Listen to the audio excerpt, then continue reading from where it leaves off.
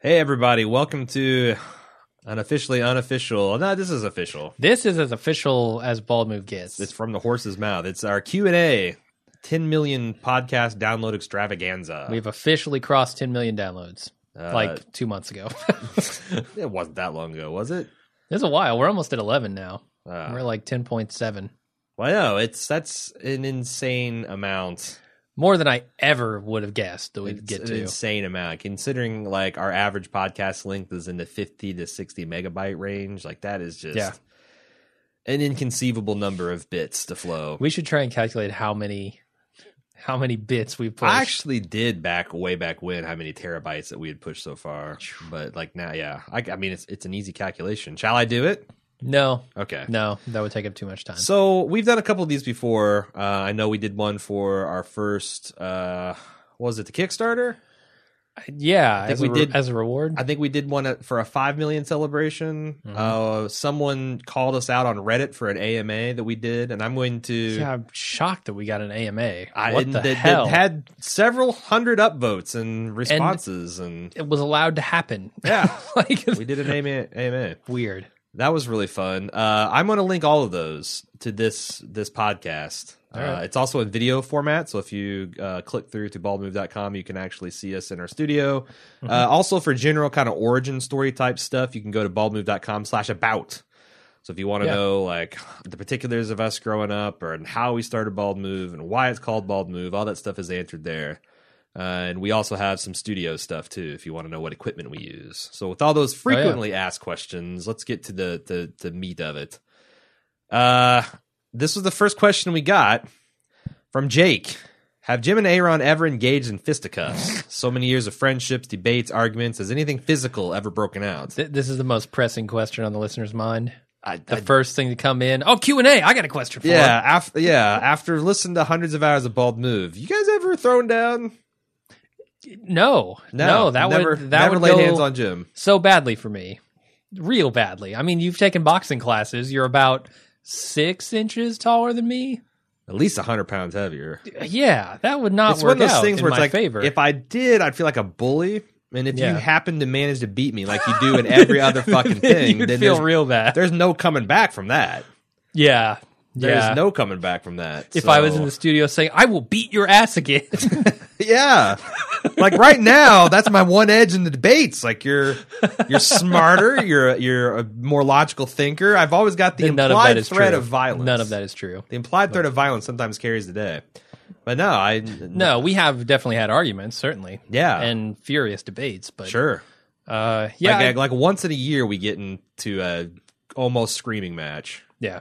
That happens. But the thing is like you got to understand that we both care deeply about this, not just from the fact that this is our livelihoods, because that's also something, but also like we're kind of idealistic in how we always set out to run a business. So whenever we're talking about new initiatives, we have to think, it's you, me, and the listeners in the room, and how's that going to be perceived? And, there is no right or wrong answers when you're trying to do things that no one else has done before, like our set pricing on perks and club stuff. And but it's also super, super personal. And there's the pressure of this has got to work, or we're going back to regular jobs that we may or may not be qualified for anymore, right? Like I'll be 40 next year. I can't go back to programming. Yeah. The young ones will run me out of the tribe. So there's always the pressure to get it right, and that leads to some arguments every once in a while. And like the thing, when you have two,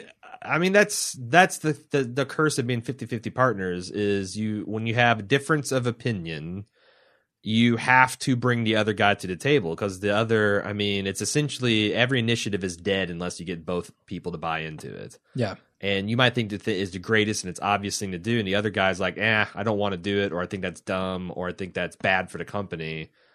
You got to either change their mind or you don't. So that's also one of the good things about it too, that you have to barter and negotiate and make. I think that's what forces usually you happens. to think about it a lot. What usually happens is like if we have a Titanic battle, we'll let it go for a week, and then we'll come back and we'll have independently worked on some kind of compromise. Or, you know what? We both I realized, thought about it. I don't really care that much about it. I'm going to let you do this crazy thing. Or we both realized that we both care so much about our particular side of it that neither one is going to win, and therefore we have to compromise, right? Mm-hmm. Have to come together and figure out something that both of us can participate in. But no physical fights. That would be a folly of...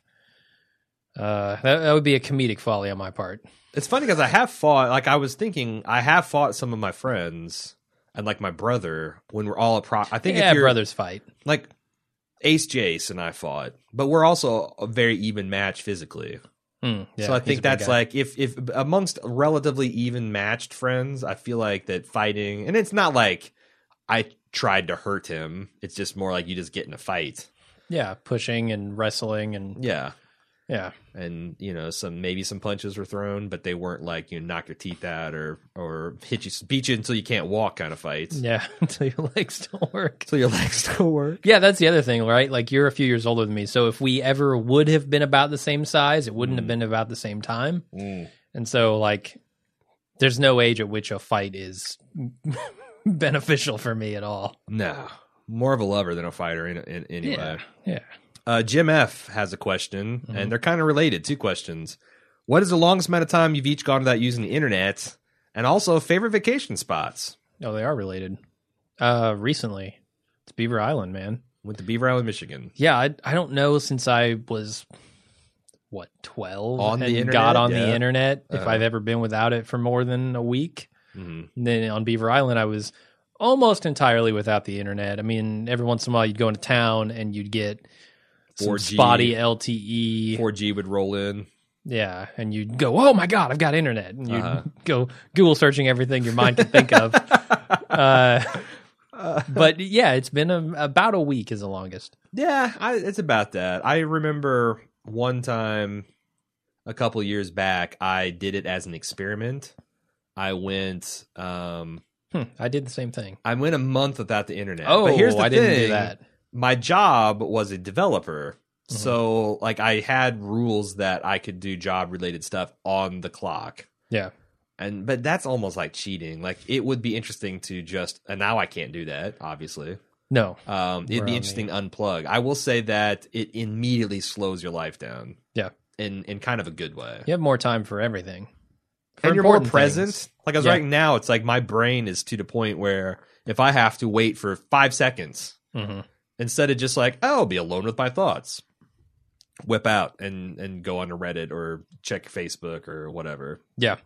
So as far as favorite vacation spots, I really love Chicago. Chicago's a great city. Yep. I feel like that's less of a vacation and more of just like a place where I feel comfortable and go. It doesn't feel like a vacation when I'm there. It feels like a road trip or something. Home. Yeah, a vacation for me is like the Smoky Mountains. Smoky Mountains are one of my favorite places to go. Go down to like Gatlinburg, Tennessee, rent a cabin, stay in the woods for a week or so. That's really awesome. I love that. Yeah, I like that too. Honestly, I like Beaver Island, like I mentioned. Yeah. And if you don't know, that's an island chain that's in the middle of the lake in the middle of Lake Michigan. And I've gone for a couple years now. We went twice last year. 5 years? Yeah, probably. Because you've been there a lot. Yeah. I have. My girlfriend Cecily's parents owned a spot on the island when she was growing up that they've since given up.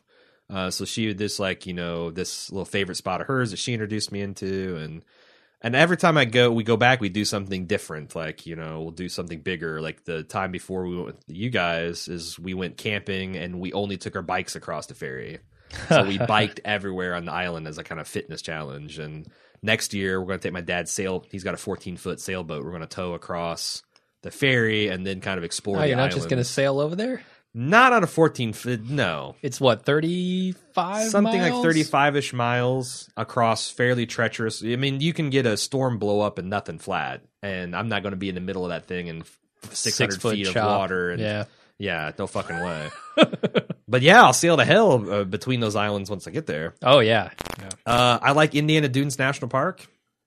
It's a really nice place to go camping. I like Okaloosa Island in Florida. It's in the Redneck Riviera, the crotch of Florida, if you will. I went to Sanibel Island one time. That was awesome. I've heard of that, but I've never actually been. It's out by the Keys.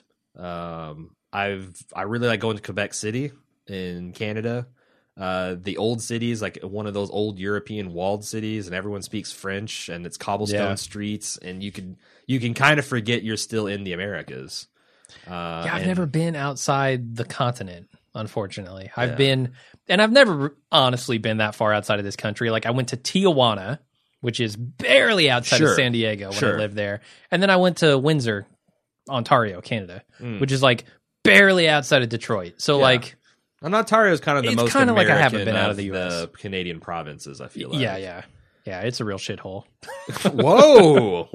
I don't know about that. We went up there to go gambling because one of my friends in college wasn't old enough to gamble here. So we went up there to drink and gamble. And then also another favorite spot is Deals Gap, North Carolina, which is up in the Smokies, and it's a motorcycle vacation because there's a bunch of fantastic road. There's the Cherahole Skyway, which was a highway that's actually on the ridge of a mountain line. It's like I don't know, 5,000 feet high or something like that. And then of course the Dragon, which is like 311 curves in 8 miles. There's some insane roads. They're all just beautiful. But yeah, that's my most favorite vacation spots. Alex M wants to know if you could play yourself as a peripheral character in any TV or movie universe, which universe would you choose and why? Oh man, I chose Firefly because that's a cool one. I like the feeling of the Old West, and I like the outer space, the fact that you can fly from planet to planet, and getting adventures, and kind of like there's still that, that's everyone said that that's the curse of our generation. We're born too late to explore the Earth and too soon to explore the stars. Like Firefly's that sweet spot. Yeah, we're getting there with the stars. We're getting there. Yeah. It'll be a while. I'm not getting that. I've resigned. No, I'm not going to outer space. Well, that's what I'm saying. Okay, damn it! I'm not going to get to outer space. What's yours? Man, so it's got to be something where peripheral characters have decent outcomes, right? It can't be like Game of Thrones. That'd be the worst, maybe. It's something where I wouldn't be instantly killed, right? Like, I don't know. I feel like I'd fare pretty well in a Mad Men universe, given that, I'm a straight white male in the 60s. Sure. That's probably a fairly good outcome there. Yep. I feel like, but that's not very interesting, right? Mm-hmm. Halt and Catch Fire? That might be a cool one because you'd be in the technology. Yeah. I'd be like on the team I'd be the guy who got fired from the team. It would be cool to be in the Wozniak era Apple, where you're actually soldering circuit boards in a garage and writing code to the bare metal. Home computers. Yeah. That's amazing. You're coming up, you don't have standards and whatnot to follow. You're just, for a techie like me, that's like the dream. So you're gonna is that your final answer? Halt and Catch Fire? Yes. Yeah. Okay. But Peripheral says I'm sidelined too. So also this is a lot of people ask this. When is the Deluxe Wire podcast coming? I don't know. Never. I do know that the season one of the True Detective was kind of like a pilot for how we would make that stuff work, but it was only a partial success because we sat out to get interviews with like police officers and college professors and psychologists and we weren't able to execute on any of that stuff, and that's what I want to do with The Wire. Like I want to get these, some of these contacts I've actually made and have signaled that they're willing to help me out on this. I got to find a way to do that within our work process and our workflow. That's why I say never.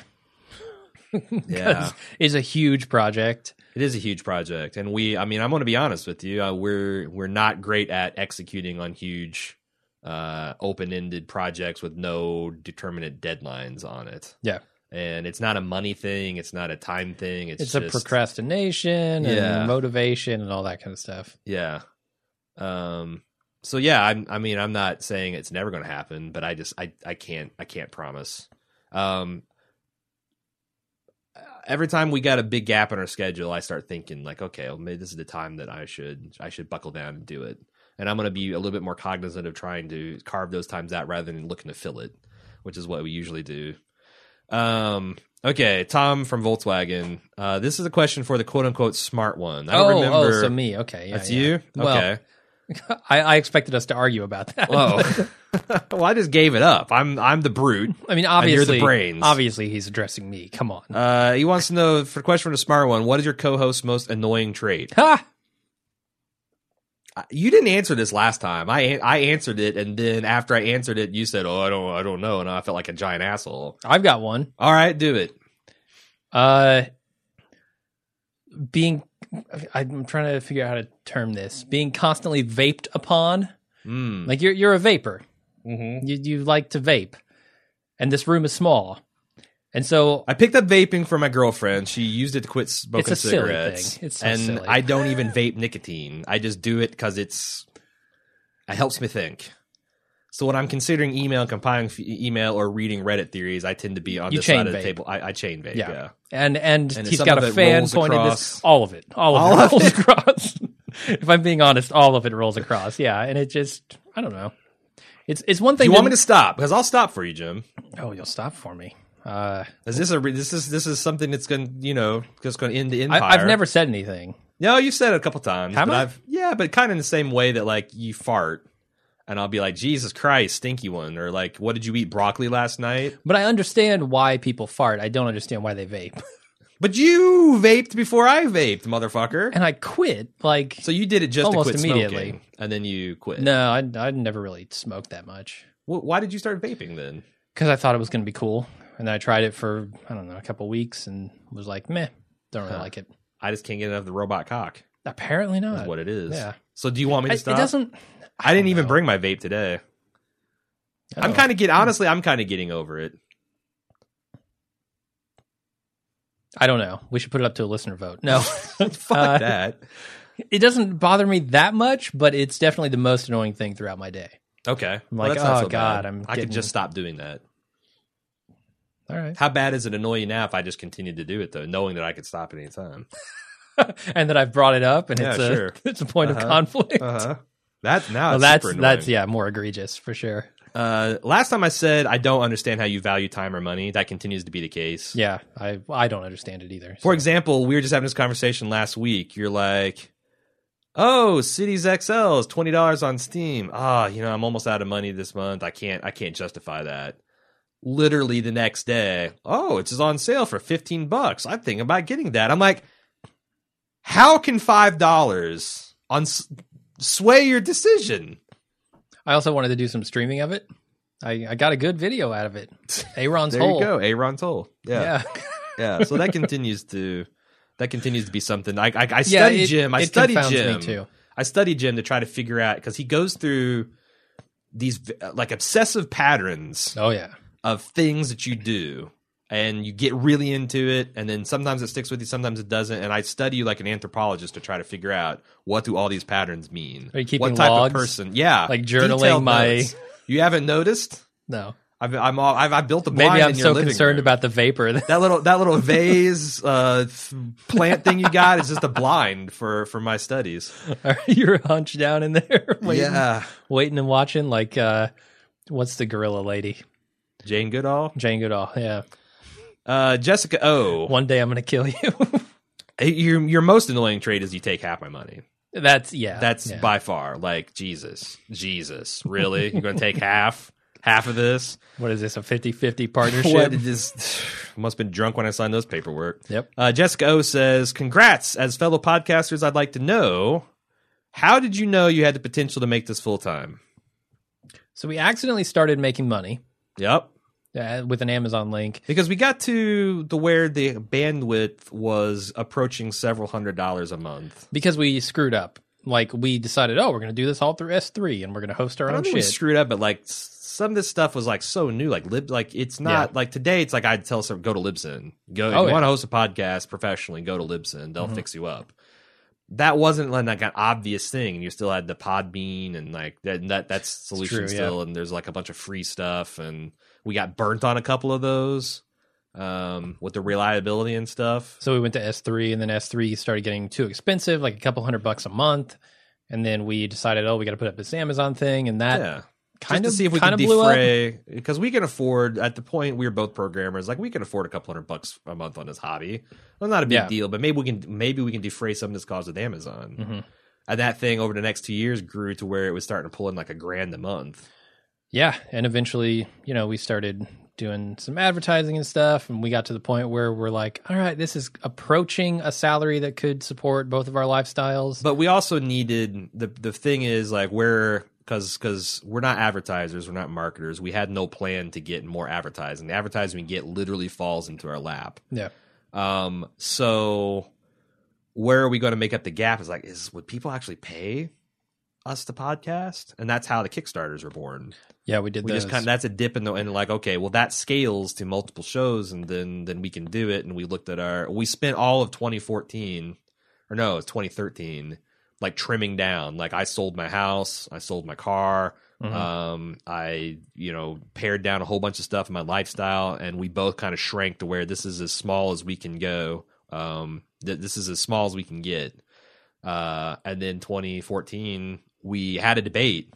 Like we were really on the, like, should we just, because we thought we were going to miss our opportunity given how many other podcasts are out there and stuff. We weren't quite ready to do it full time. We didn't have the money in place. We didn't have the funding in place. But also if we waited another year just doing a show a week, like what if some other network comes and eats our lunch or blows up? So we decided to say, fuck it. We've got some savings. We got credit cards. We can self-fund, because we did projections and all this stuff. And we actually projected running out of money 6 months into this and having to kick in our way. But we didn't really project any advertising money. So that's helped. And like Club has been a fair success. And we keep as we keep this projection continually going. Right now, we're projected to run out of money in October of 2016. Yeah. Which is a year from now. But that's the thing. Like, people might be like, oh my God, this is shocking. In October 2016, we might be projected to run out in February 2019. Or never. That's like, if nothing changes right now, this is all the money we get and we never get any more. That's so... I feel like every single time that goes out a little bit further into the future, then we're doing good. If it starts coming back into less into the future, then that's when we kind of get gimped up. Sure. We had an honest debate, like, before Game of Thrones, when we did this Club Bald move. We're like... We had some real bad projections, We had some real bad projections, and we're like, man, we could be calling this in June, because neither one of us are going to go down... I'm not going to cash out 100% of my 401k before... You're not going to use every single one of your credit cards before... That'd be stupid. And we had like, what are we going to... It's like, well, let's get through Game of Thrones and, The Walking Dead and see how it goes. And the Club went better than expected. Yeah, and that's where a lot of the tension came from. One of our bigger arguments came from, right? Sure. Like that idea of, what are we going to do with this club? Mm-hmm. What do we charge? How do we execute on it? Like, this was kind of a last That was a month of us butting heads about what the pricing should be, what the perks should be. Should we have tiers? Should we... and it was all predicated on that idea that this might be the last season that we get through. Yeah. We might get through Walking Dead and Game of Thrones, and if this club doesn't work, and we can't put people through yet another migration to some other fucking funding, because we were sick of it. We knew you guys were sick of it. So this is kind of do or die, and so far it's do. We kind of talked about this. What kind of projections did you make in terms of income per download / number of club members to make it work? Or are there any other metric income levels to make it a viable business? Yeah, we didn't get super specific on that. Like, here's how much we make on a club member. Like, we kind of did, but... We've since done that, but we had this idea that we needed X. Like, we needed... fantastic success would be like 5,000 club members. Income per download, I would love to get that number, but it's so hard to come up with. Yes. And like we I think our baseline is we need 1,000 club members, and we kind of like in between there. We've got how many now? No, we needed... I mean, $1 a month, we were saying, we need like 5,000 or something, or 2,500, I think. Was 2,500 the bare minimum? I think 5,000 was like the over the moon projection. We're somewhere around 1,500 at the moment. Yeah. So, we also had a lot more advertising than we expected. And people aren't just giving us $1 a month sometimes. Exactly. They're giving us... Some people are giving us like $20 a month, which is insane, but... Yeah. I don't want to do that. But I mean, thank you. Right. Yeah. And also the commission podcast that we thought was just going to be like, maybe 2 or 3 people a year. Yeah. The Dr. DeVitos of the world will do stuff like that. I can't believe how many we've gotten. We got 15 in the fucking hopper, man. And we've done at least that many. Yeah. So that helped out. That helps out a ton. Yeah. So right now, state of the business is we are making enough money for Jim to do this indefinitely. Yes. Because I have less of a salary requirement. And essentially it's all because of my child support. So I'm probably another year away from not having to kick in money or go into debt. But it's definitely trending in the right direction. Yeah. And who knows, like, also we tend to do pessimistic projections. And I don't know how interesting this is to people. And by the way, we just got all of our paperwork and our accounting done for the tax year of last year. Mm-hmm. I intend to come up with a video that like shows all of that. We intended to do that last year too. But I'm saying that like I'm going to do it this year. Okay. And I think it's going to also look back. Like I want to show like here's what we made in 2011, here's what we made in 2012, here's what we made in 2013, and just kind of show you like cuz I think it'll be I don't know. I think it'll be surprising how little we make. But I think so, yeah. Yeah, but my goal is not to replace my old programming salary. My goal is to just break even doing something that I love that's a lot less stressful. Exactly. Working for myself has been such an amazing thing. Sure. Like I can't even tell you how amazing that is. So I think that's the other question is, are you meeting your minimums to keep this going? It's like essentially, like I will close to it. If trends continue or accelerate, which they traditionally do, we usually do better than we think.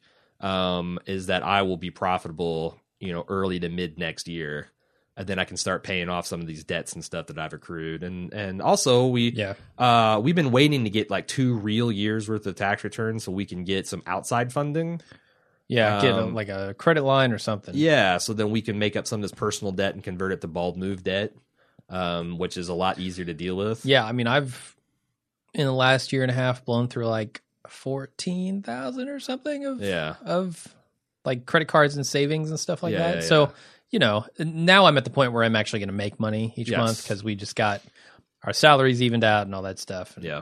But that's the thing, like I have but my salary is so much smaller than yours. And that's the thing, like we have to earn $2 for every more buck I need. Yes. So that's another annoying thing about my co-host. He didn't have kids and go through a messy divorce, so he's. So what becomes your minimum requirement is profit. You're snorting, coke off hookers with $100 bills when I'm breaking even. Exactly, yeah. But the trade-offs, sacrifices. I have the love of a child. You do. How can you put the money, any kind of money on that? It's about $1,200 a month. Yeah, that's a dollar figure. It turns out. So yeah, anything she says, is anything listeners can do to help? I mean, I join the club. Like, if you want to pay more per month, you can. But like, I'm the last person to tell you. Like, I've been poor back in my JW days when I was a firm believer and I was a pioneer and I got by working a part-time job and preaching and knocking on doors. I didn't have shit to spend. You still are. Well, now you are. Well, yeah, like I'm having more fun. But So I know, like, if you don't have money, I certainly don't spend it on some dumbass podcasters. Yeah. But if you do like what we do and you want to see us succeed, then, voting with your wallet's probably the best way. And we did make it as cheap as humanly possible. That was our core principle. Like, I don't want to gate anyone out of stuff that they want. And I wish I could give it away. We've debated about whether, like, to time gate this, like maybe after a year rolling. I mean, that's stuff that we're talking. I don't want to talk about. But I don't want it to. We also don't want it to be so complicated that people check out of it. Yes. They're like, you know what? I don't understand this, so fuck it. Yeah. It's almost better to have just like this super low price. Yes. Let everybody buy into this one thing that gets them everything and they never have to worry about it. It is annoying because I really wanted to be $1 a month. Just straight up, but the credit card fees such as that, we would be not losing money, but the proportion of money we'd keep for that $1. So that's why we make it. If it's the minimum price for a month is $2, minimum price for a year is $12. Yeah. So, I mean, if you can't afford $12 a year, you probably don't have a computer and a smartphone to be listening to us anyway. Yeah, you're in bad shape. So continue to enjoy our podcast for free. If you get some money down the line, you get back on your feet, whatever. Keep us in mind then. I think that's fair. Yeah. Ant-Man B. Jim, you mentioned watching the Borgia shows a while back on one of the other lunches with Jim and Aaron. Which one are you watching? The Showtime series or the European one? What did you think of it? It was a Showtime series. I get to just sip rum during this. So I thought it was pretty good, but I felt like it went off the rails once the Pope went crazy. I don't know how that sounds to Aaron, but the Pope goes crazy in that show. Pope's always going crazy. Starts seeing things, starts rubbing shit all over himself. I don't know. It's literally shit? Yeah. Okay. He shits in buckets and, I don't know, bathes in it or something. It's weird. So it's the Pope version of the Aviator. Essentially, the Popeator. Yep. Starring what's-his-face with the giant fat head, and I can't think of his name. You'd recognize Jeremy Irons? Yes. I thought he's got a fat head? Yeah, he's got a fat head.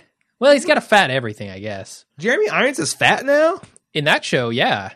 Yeah, he's a big fat Pope, man. Wow, I always thought him being kind of lanky and skinny. I mean, look, I always see him and he's got Look at him in Borgia, though. All right, well, I'm not going to do that.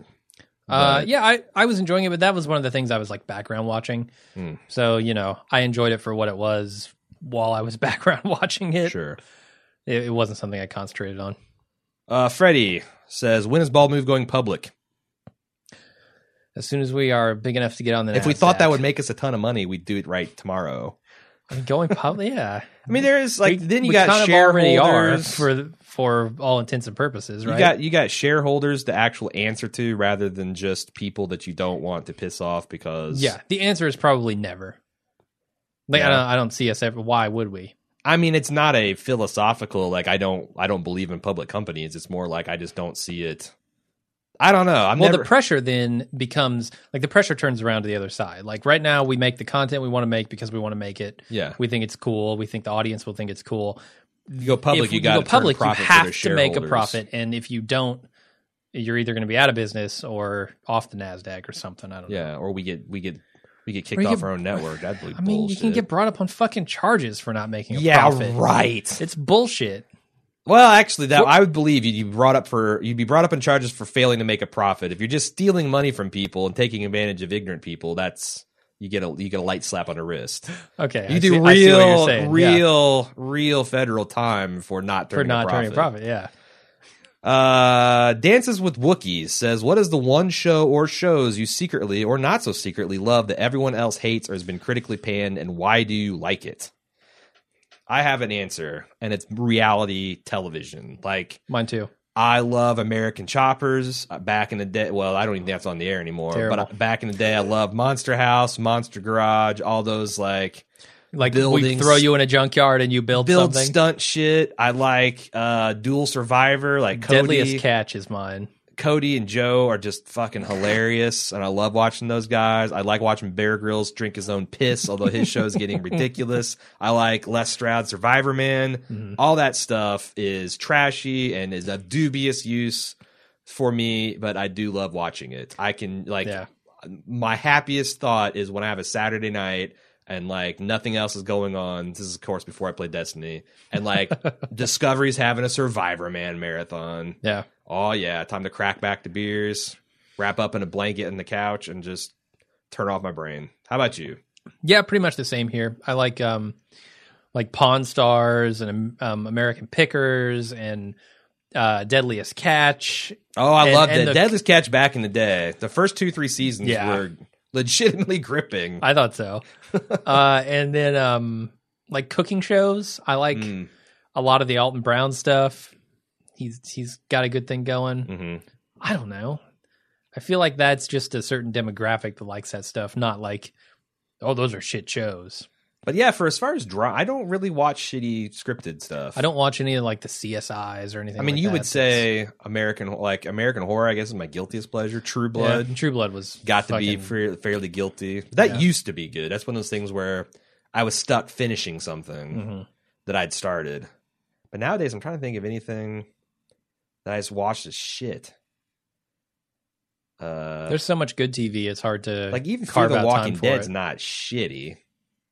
It's shitty by our standards, but it's not cover your eyes I would be embarrassed to confess to watching it. He also said, funny story. Dances Wookiees does. I was listening to you guys through iTunes with the Game of Thrones podcast. I then started listening to this Fargo podcast through iTunes also. Sadly, it took me quite a while to realize I was listening to the same people in both podcasts. Oh, wow. That's amazing. I feel like we both have fairly distinctive voices that you would be easy to pick out. But maybe there's people that are like, you know, the same way that you can be tone deaf. Maybe people are like voice deaf. Or if you're like background listening, kind of. Yeah. Maybe you're just like half paying attention. Because our intros are the same on every show, right? Sure. Welcome to whatever show it is on whatever network it is. I'm Jim. And I'm Murmur. Yeah. So I feel like it'd be hard to miss that if you're paying attention right at the beginning. All right. This is a doozy. A man is no one on the forum says, "Okay, guys, good news. I've just purchased a majority stake in HBO Inc. I'm putting you in charge of our next big project. I'm going to open up the checkbook and then sit back and watch the magic happen. Build me your dream show. Directors, producers, main cast, supporting cast, format. It's your world. I'm just living in it. What's the plan and why?" This is an amazing question. This is an amazing question. I love this. I've had an idea kicking around in my head for a while. Okay. For a show, and it has only become more urgent now that The Martian has come out. I feel like a modern day NASA show where NASA is where either each season or it's either one big long arc of like let's get a manned flight to Mars, or it's each season is kind of like a smaller like mission, a fictionalized version like of From the Earth to the Moon or something like that. Yeah, a dramatized, fictionalized version of that. I feel like that would go over really well right now. Where you're kind of like, oh, we've got the guys at the JPL doing their thing, and we've got the guys in Houston doing their thing, and the astronauts, like they're all communicating and trying to figure out how we do this. What's a person that goes to Mars on perhaps a one-way trip? What are they thinking? But it's certainly going to be, 500-600. It's going to be years before you see these people again. Yeah, and it's going to wreck your health. What do those people think? What do their families think? And to me, the most fascinating part would be, getting an inside, hopefully not too fictionalized look at NASA and how they operate and like how the different parts of NASA communicate and work together. But also you'd have to throw in like, love interests and families and a lot of different stuff that would make this drama more palatable to, I guess, the general population. Sure. The people who aren't just in it for the science. So who you got? Who do you attach to this project? So I've got some names. I got a suggestion for producer. Thomas Hanks. Tom Hanks is a good one. Thomas Hanks would have the checkbook open, and he'd have the guys at NASA that you could talk to for like authenticity. Like he'd bring a lot to the prize. He's done this. Yeah, Apollo 13 was kind of and he did. Masterful. He produced. He was one of the executive producers on From the Earth to the Moon. Oh shit! I didn't know. So that. Like he'd have this. I think a Tom Hanks. Like I'm going big. I'm shooting for the moon here. No pun intended.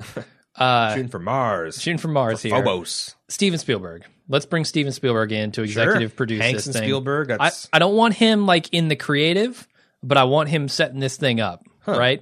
Because he knows how to get a job done. He needs to turn on the money spigot and make it happen. Exactly. Okay. I think for directors, I'm going to do this like rotating director thing, right? Like most TV shows do. I'm going to start off with Christopher Nolan. I think Christopher Nolan could make an excellent episode of a space-based, technology-oriented show. It'd be about a man with daughter issues. I mean, maybe. But he'd have the premise for the show, right? He's just the director, right? Okay. He's not going to write this thing. Okay. So he's going to execute on a vision. Ridley Scott, I think, is a no-brainer, given The Martian. Danny Boyle, who did... that's 28 Days Later, guy. 28 Days Later. I like his style. I like his style a lot. I'd like to see what he can do on Crisis TV. Episode. There you go. Inevitably, when someone's maybe even they die. Maybe there's the first mission. Half of the crew dies. Half the crew dies. Yeah. Or it's testing. It's like who the guy Gus Grissom and whatnot died on the launch pad for just some training thing. Yeah. And then the other guy I would like to have on this after seeing Moon a couple of years ago is Duncan Jones. I think Duncan Jones does like a... Have you seen Moon? I have not seen Moon. I know of it, though. It's just very solitary. It's got Sam Rockwell in kind of the only role in this, aside from the robot. He's isolated on the moon, and some stuff happens. I won't give away spoilers, but I think he could do a really good job on it. Showrunner, who do you think my showrunner is going to be? Vince Gilligan. Yep. Of course. Does he have any particular fondness for this material? You just bring it for but the I think strength he of his constructs a showrunning? solid show. Yeah. Okay, all right. For writers, I'm going to put him in a room, Vince Gilligan in a room with, I'm going to pair him up with the awesome Moira Walley-Beckett, because she wrote a lot of my favorite episodes of Breaking Bad, and David Fincher. I think David Fincher gives you the snap that you need on the dialogue with NASA, right? Okay. There's a speed, a certain rhythm to the NASA communication. You're talking about H. Sorkin. You going for Sorkin? Fincher, too. I mean, he did Social Network, right? No, that was Sorkin that wrote it. I think Fincher directed. Are you talking about directing or writing? Oh, because if you're wanting you're right. snappy, Sorkin. fast-paced, walk and talk dialogue, you got to get Sorkin. You're right. Okay. You got to talk him into doing television again, because he said fuck television after the newsroom. We'll shove David Fincher into the director category. Okay. And then we'll bring Aaron Sorkin in for the writing. All right. The cast is the hard part, because I know that I want some stars, and I was thinking maybe as an astronaut you could get like Leonardo DiCaprio in there, see what he can do on the small screen. And I feel like he wouldn't really play the scientist very well. Like, I don't view him as like this really intelligent kind of like a little neurotic sort of character. I view him more as like, the leading man with the boisterous personality and that kind of stuff. And that fits the astronaut role. Yeah. And then I think I would bring in Carrie Coon for an astronaut as well. I think she could pull off a good astronaut. She would give a good like mission commander or specialist, sure. I think so, yeah. She's got that no-nonsense approach. Yeah. But I'm struggling on the others. I know I want some unknowns, right? Like some people who come in on casting and whoa, I didn't expect that from them. Sign them up. All right. But you can't really cast those because they're unknowns. Yeah, I know what you're talking about. What are you going to do? It's nothing. You let central casting take care of it. Mm-hmm.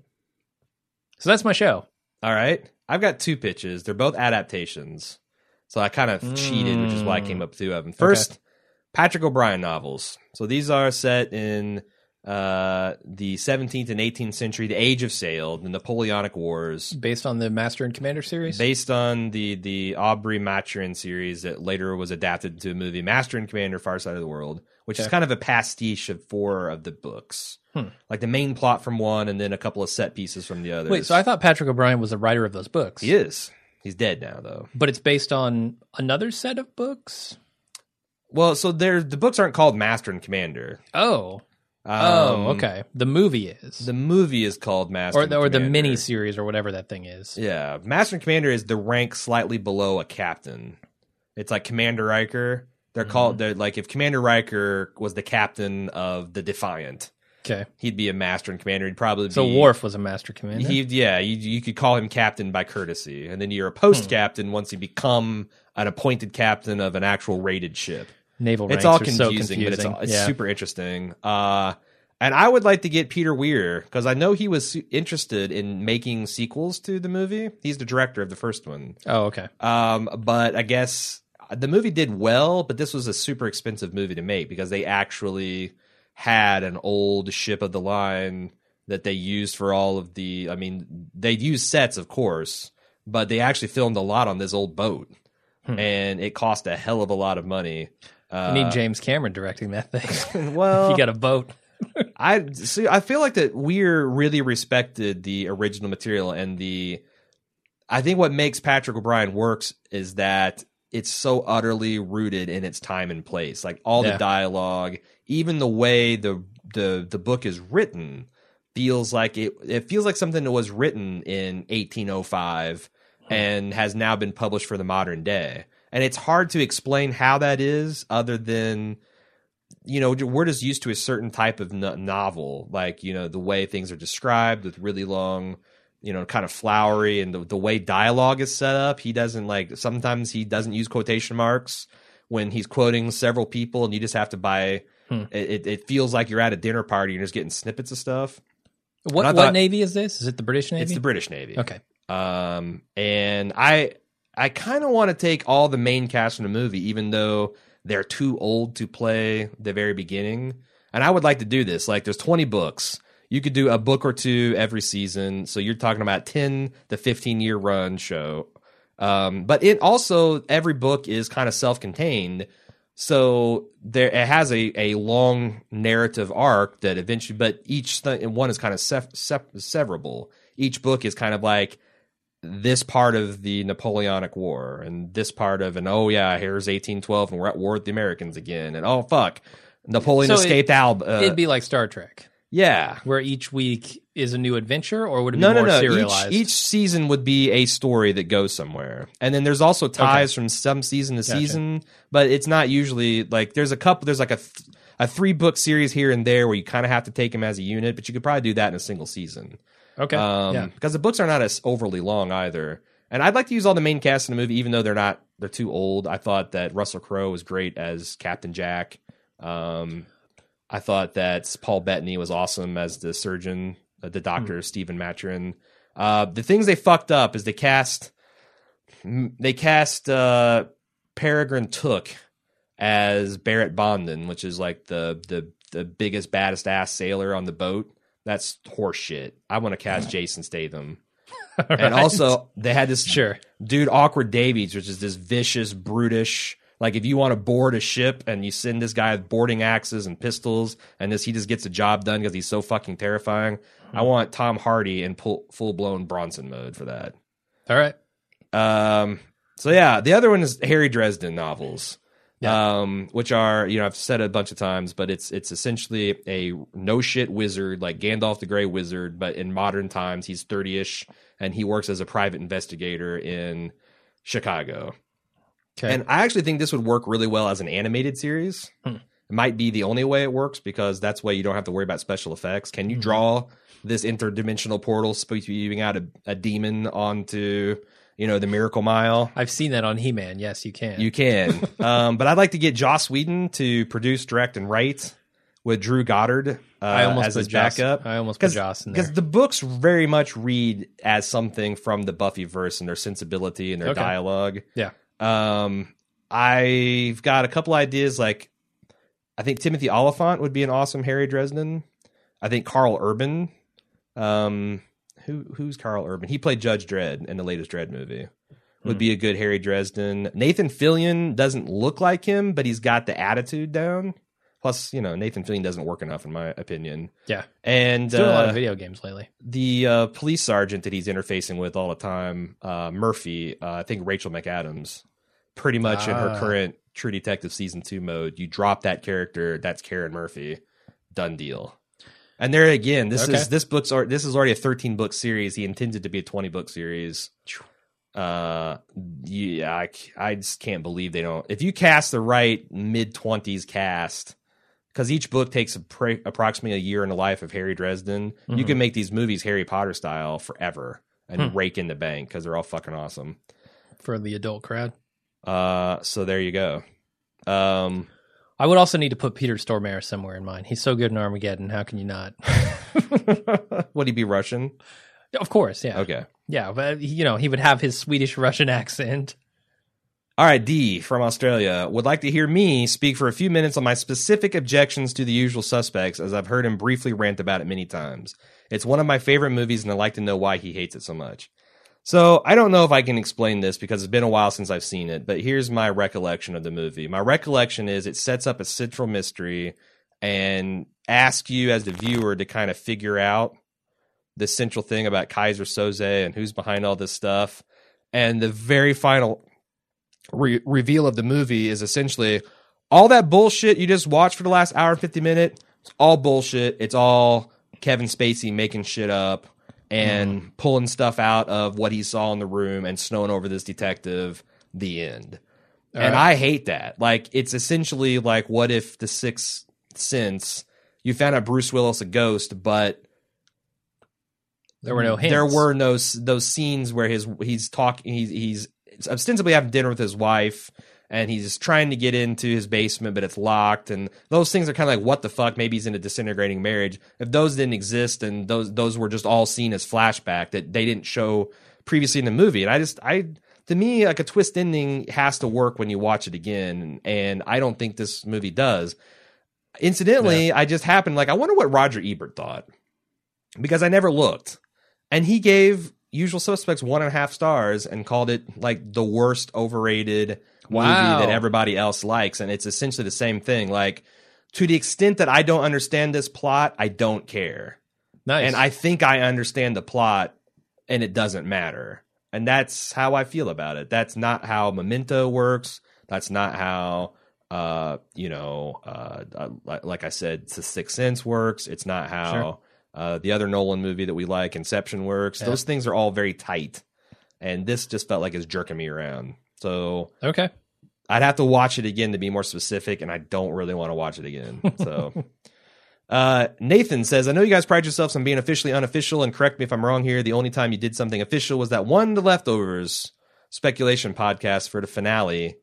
You remember correctly. My question is this: would you be open in the future to hosting an official podcast if the opportunity presented itself on a show if asked by actual executives, or would you decline the option in order to have freer speech and opinions? Basically, money, more authenticity, and possibly more interviews, etc., versus the ability to speak more freely and complain, critique the not so good aspects of the show. So I think, how big is the check? I don't know that he's setting up a completely false dichotomy here, but I feel like there's more room in this than just like you're going to get paid or you're going to be able to speak your mind. I would like to think that maybe there's room for it a little bit of both, right? Yeah. Like, I don't know. Like, if I were going to do this, it would probably only be on a show that I already liked and knew that I liked and wasn't going to be week in and week out trashing it. Also, yeah, I guess there's how big is the check. Like, we're going to pay you $2 million over 2 years to do this. All right, cash out, and then I will start something new when I am done with the 2 years. Or can we still do Bald Move while we're doing this? Can we do another podcast on this thing that says how we really feel, whereas we're doing this one for kind of a mass audience, right? Sure. Like, I feel like there's a little wiggle room in there where it's not just like, be a corporate shill or say what you really think. Yeah. But I don't know. But, that's the thing. Like, we've thought about that, and we've actually talked at very low levels to some official sources about something like this. I can't say anything more. Yeah. And it always breaks, because, like, they like what we do, but they want us to do it in a more family-friendly, like, PG-13 kind of way. Like, I feel like... I don't have a huge problem with that. Because, You say that... No, we've okay, so the themes of the stuff we talk about are not probably going to be that family friendly, but I don't have a problem not cursing. I just don't enjoy not cursing. I know, we don't see eye to eye on that. It would take me a lot of practice to do that, but also I think part of that is just, I don't know, every time I start thinking about, like, okay, I can't swear, I start talking in a way that is not myself. But what if I start falling back into I'm giving a talk about the paradise on the platform, Would you not write like a book or a TV show meant for kids or something? Sure. So what's the difference? Because I'm writing a show for fucking I'm talking about an adult show meant for adults to adults, and I'm asked to, I don't know, like, to me, like, that's the thing. Like, I always think it's weird when I'm listening to a show tiptoe around adult things because they're trying to have this general audience's show. And it's just, it always strikes me as more juvenile than if they just talk about, yes, this dude's getting a blowjob, or, these people are, I guess, I don't know. I'm not articulating it very well. But yeah, I get what you mean. I don't see a problem with not cursing, frankly. If it was just, that's the thing. If it was just not cursing, I think I could probably get over that too. You still got to talk about the themes of the show, and if the show has significant amounts of blowjobs, that's what I'm saying. It just feels ridiculous to a certain extent. Yeah, like every once in a while we get someone that requests, like a fan's like, I really like your show. Like a Justified. I don't know that a Justified would warrant. Okay. Sure. Like a lot of cursing in the show, right? But also it'd be a huge problem if, like, again, I don't want to do a show that I'd have to slag. But, like, even Breaking Bad, if there was a show that I thought didn't work, or my first reaction is I didn't want this to happen, like, I wouldn't want to have a show where I'm drug, on the carpet for doing something like my first reaction to the, what was that state? The Live Free or Die? Whichever the one that the cabin movie? one. No, the cabin episode of Breaking Bad. Like I really viscerally did not like that. Yeah, the second to and last. a couple months go by and I see it again and I'm like, okay, I really appreciate why this is genius. But my first reaction is I don't think this is good and I'm not sure why they did it and I don't like it. And if I ever did a show where I couldn't say that, my honest opinion, I don't see how I could do it. I also think there are maybe formats to get around that. Like if you look at what Chris Hardwick does on let's look at what Chris Hardwick does on his after shows, right? He doesn't really give his opinion. He asks people what they thought, and for the most part, those people are part of the show. I don't know that I would feel comfortable like asking these softball questions and knowing that these people are trained to give the right answer. Yeah, that's the thing. And knowing that they're not really saying what they actually think. Yeah. I don't know if I could live with that, but I feel like there's some kind of interview format where you wouldn't be blamed for that. Maybe your guest would. And you could say, oh, yeah, well, we'll never have that guest on again. He slammed the show. Yeah. I agree with him, but he slammed the show. I'd like a contract that you see sometimes with like biographers where it's like, I'm going to treat the show like... Yeah, I'm going to follow the process, and I'm going to write about the stories that it generates. That doesn't mean I'm going to like the latest season of House of Cards. Like I don't think you can listen to our podcast and say we haven't hatchet to grind for creative people. We want them to succeed, sure, and tell good stories. So I was like, I'll be fair, but if the fandom is not liking something, and I'm part of that fandom, and I can tell both sides. I mean, we also like even shows we hate, people that write in and say we love it and this is why. We give those people equal time. So I wouldn't want to send something where I felt like I didn't have editorial control. Mm-hmm. There again, I wouldn't sign that contract. $10 million. I'll do whatever the fuck you want me to. Yeah, and then I'll be done with it. And I'll be done with it in a couple years, and then I will do my own thing. I will write a book that will become... after the non-disclosure expires, I will do a tell-all about what I really thought about the situation. And so I don't know. Yeah, it just depends. I mean, that's the epitome of selling out, right? But there is a number. There is a number. Yeah, like I never believe someone that says that they're just never going to sell out. Like it's just a matter of the number in the check. So sure. That about me going forward. So does the audience. Yeah, that's what I'm saying. I'm talking to the people out there.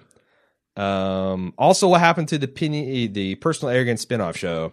Personal Arrogance guys are still noodling on it. We talked a little bit about that in Seattle, but it's not going to be what we kind of hinted it would be. No, certainly. And it's not going to be. I don't think it's ever going to be an Eric Jesse all the time show again. Yeah, he's too busy.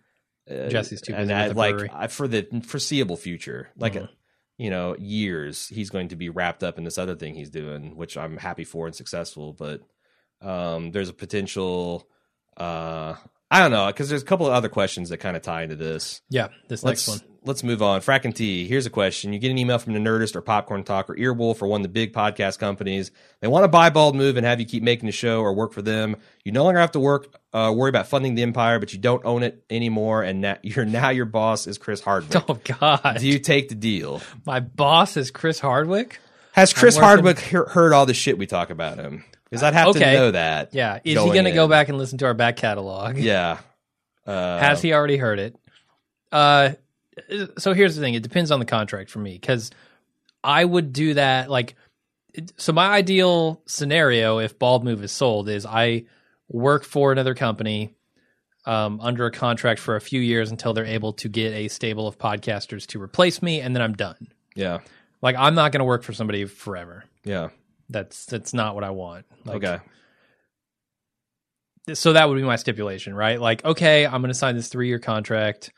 I will continue to produce content until that 3 years. So figure it the fuck out. Figure out how to replace me. And at the end, maybe you contract again, but you don't want an open 10-year contract to do the Bald Move show brought 3 to is you about by the the limit. Nerdist. Yeah. Yeah, because you just never know. What if it's hell on earth? Yeah. And you're stuck, that's the thing, Hollywood contracts are fucking contracts, man. Yeah. Yeah, they will sue you over that shit. Both ways. Adam Carolla got paid $8 million to sit on his ass for 2 years and do podcasting. I'll take that because contract. CBS. But also, if you're in a show that you hate with creative people you hate, and people are trying to stifle you and keep you down, you're kind of stuck there too. So Yeah. So the answer is, hell yeah, I'd sell Bald Move if the number is right and if there's a plan for the future. If it's not just like, yeah, you'll just keep doing this forever for us. Because the best part about this, frankly, has been working for myself. I don't have, we can do whatever we want, right? Like, there's no higher power to say, oh, no, you can't charge $1 a month for your club. That's too little. You got to charge $5. There's nobody to say, oh, yeah, you have to cover this bullshit show that we know you're going to hate. Yeah. Fuck that. The show about the naked lady with tattoos that shows up in Central Park, it's going to be hot. NBC's paying us $10 million for a podcast. You guys get to do it. The Batman show without Batman. It's going to be amazing. No, fuck off. We're not covering that. That was actually on Bald Move briefly. I know, but not us. Dante did, speak for yourself, I did 2 of those shows. Yeah, not me. Dante Danger, what is it about your show and podcasting style that makes people listen to you? You can answer, I don't know, and that's fine. But I'd be interested to hear your perspectives on what you think makes you guys successful, if that's how you feel you are at podcasting. Quote unquote successful. Yeah. He says, the reason I ask this is I find your skits hilarious, but I also know how hard it is to know that something is hilarious when you play it out. But you guys seem to know what is funny and invent new ways of making it funny. So the first question, I think what makes us successful at podcasting, a couple of the things that we kind of had as principles from the beginning is we talk about the show. We don't go off on tangents all that often. Yeah. It's very rare that we get off topic. Obviously, we've been friends forever, and that's been something we've talked about before. We have good chemistry, and we're consistent. Like, those are the 3 big things that I think have made us successful. Yeah, I mean, that's when I started doing this, it was, Bald Move was not a money-making operation. It was a way for us to kind of keep in touch when you went to Chicago. Yeah. And I was busy at the time. I was the director of IT for this big company. And so, like, I've always been busy. I've been busy ever since I've been an adult. It's kind of like a disease of mine. I say pathologically overbooked. But I have to, like, schedule my fun. And that was the thing, is like, I believe on doing this professionally, even though it's kind of a joke and we have fun and everything. Like, if we say we're going to do something this weekend, and by God, we're going to do it. Yep. And we have to keep that schedule. And you and I, had very strong opinions about podcasts. Like, we listen to professional and amateur ones, and the ramble.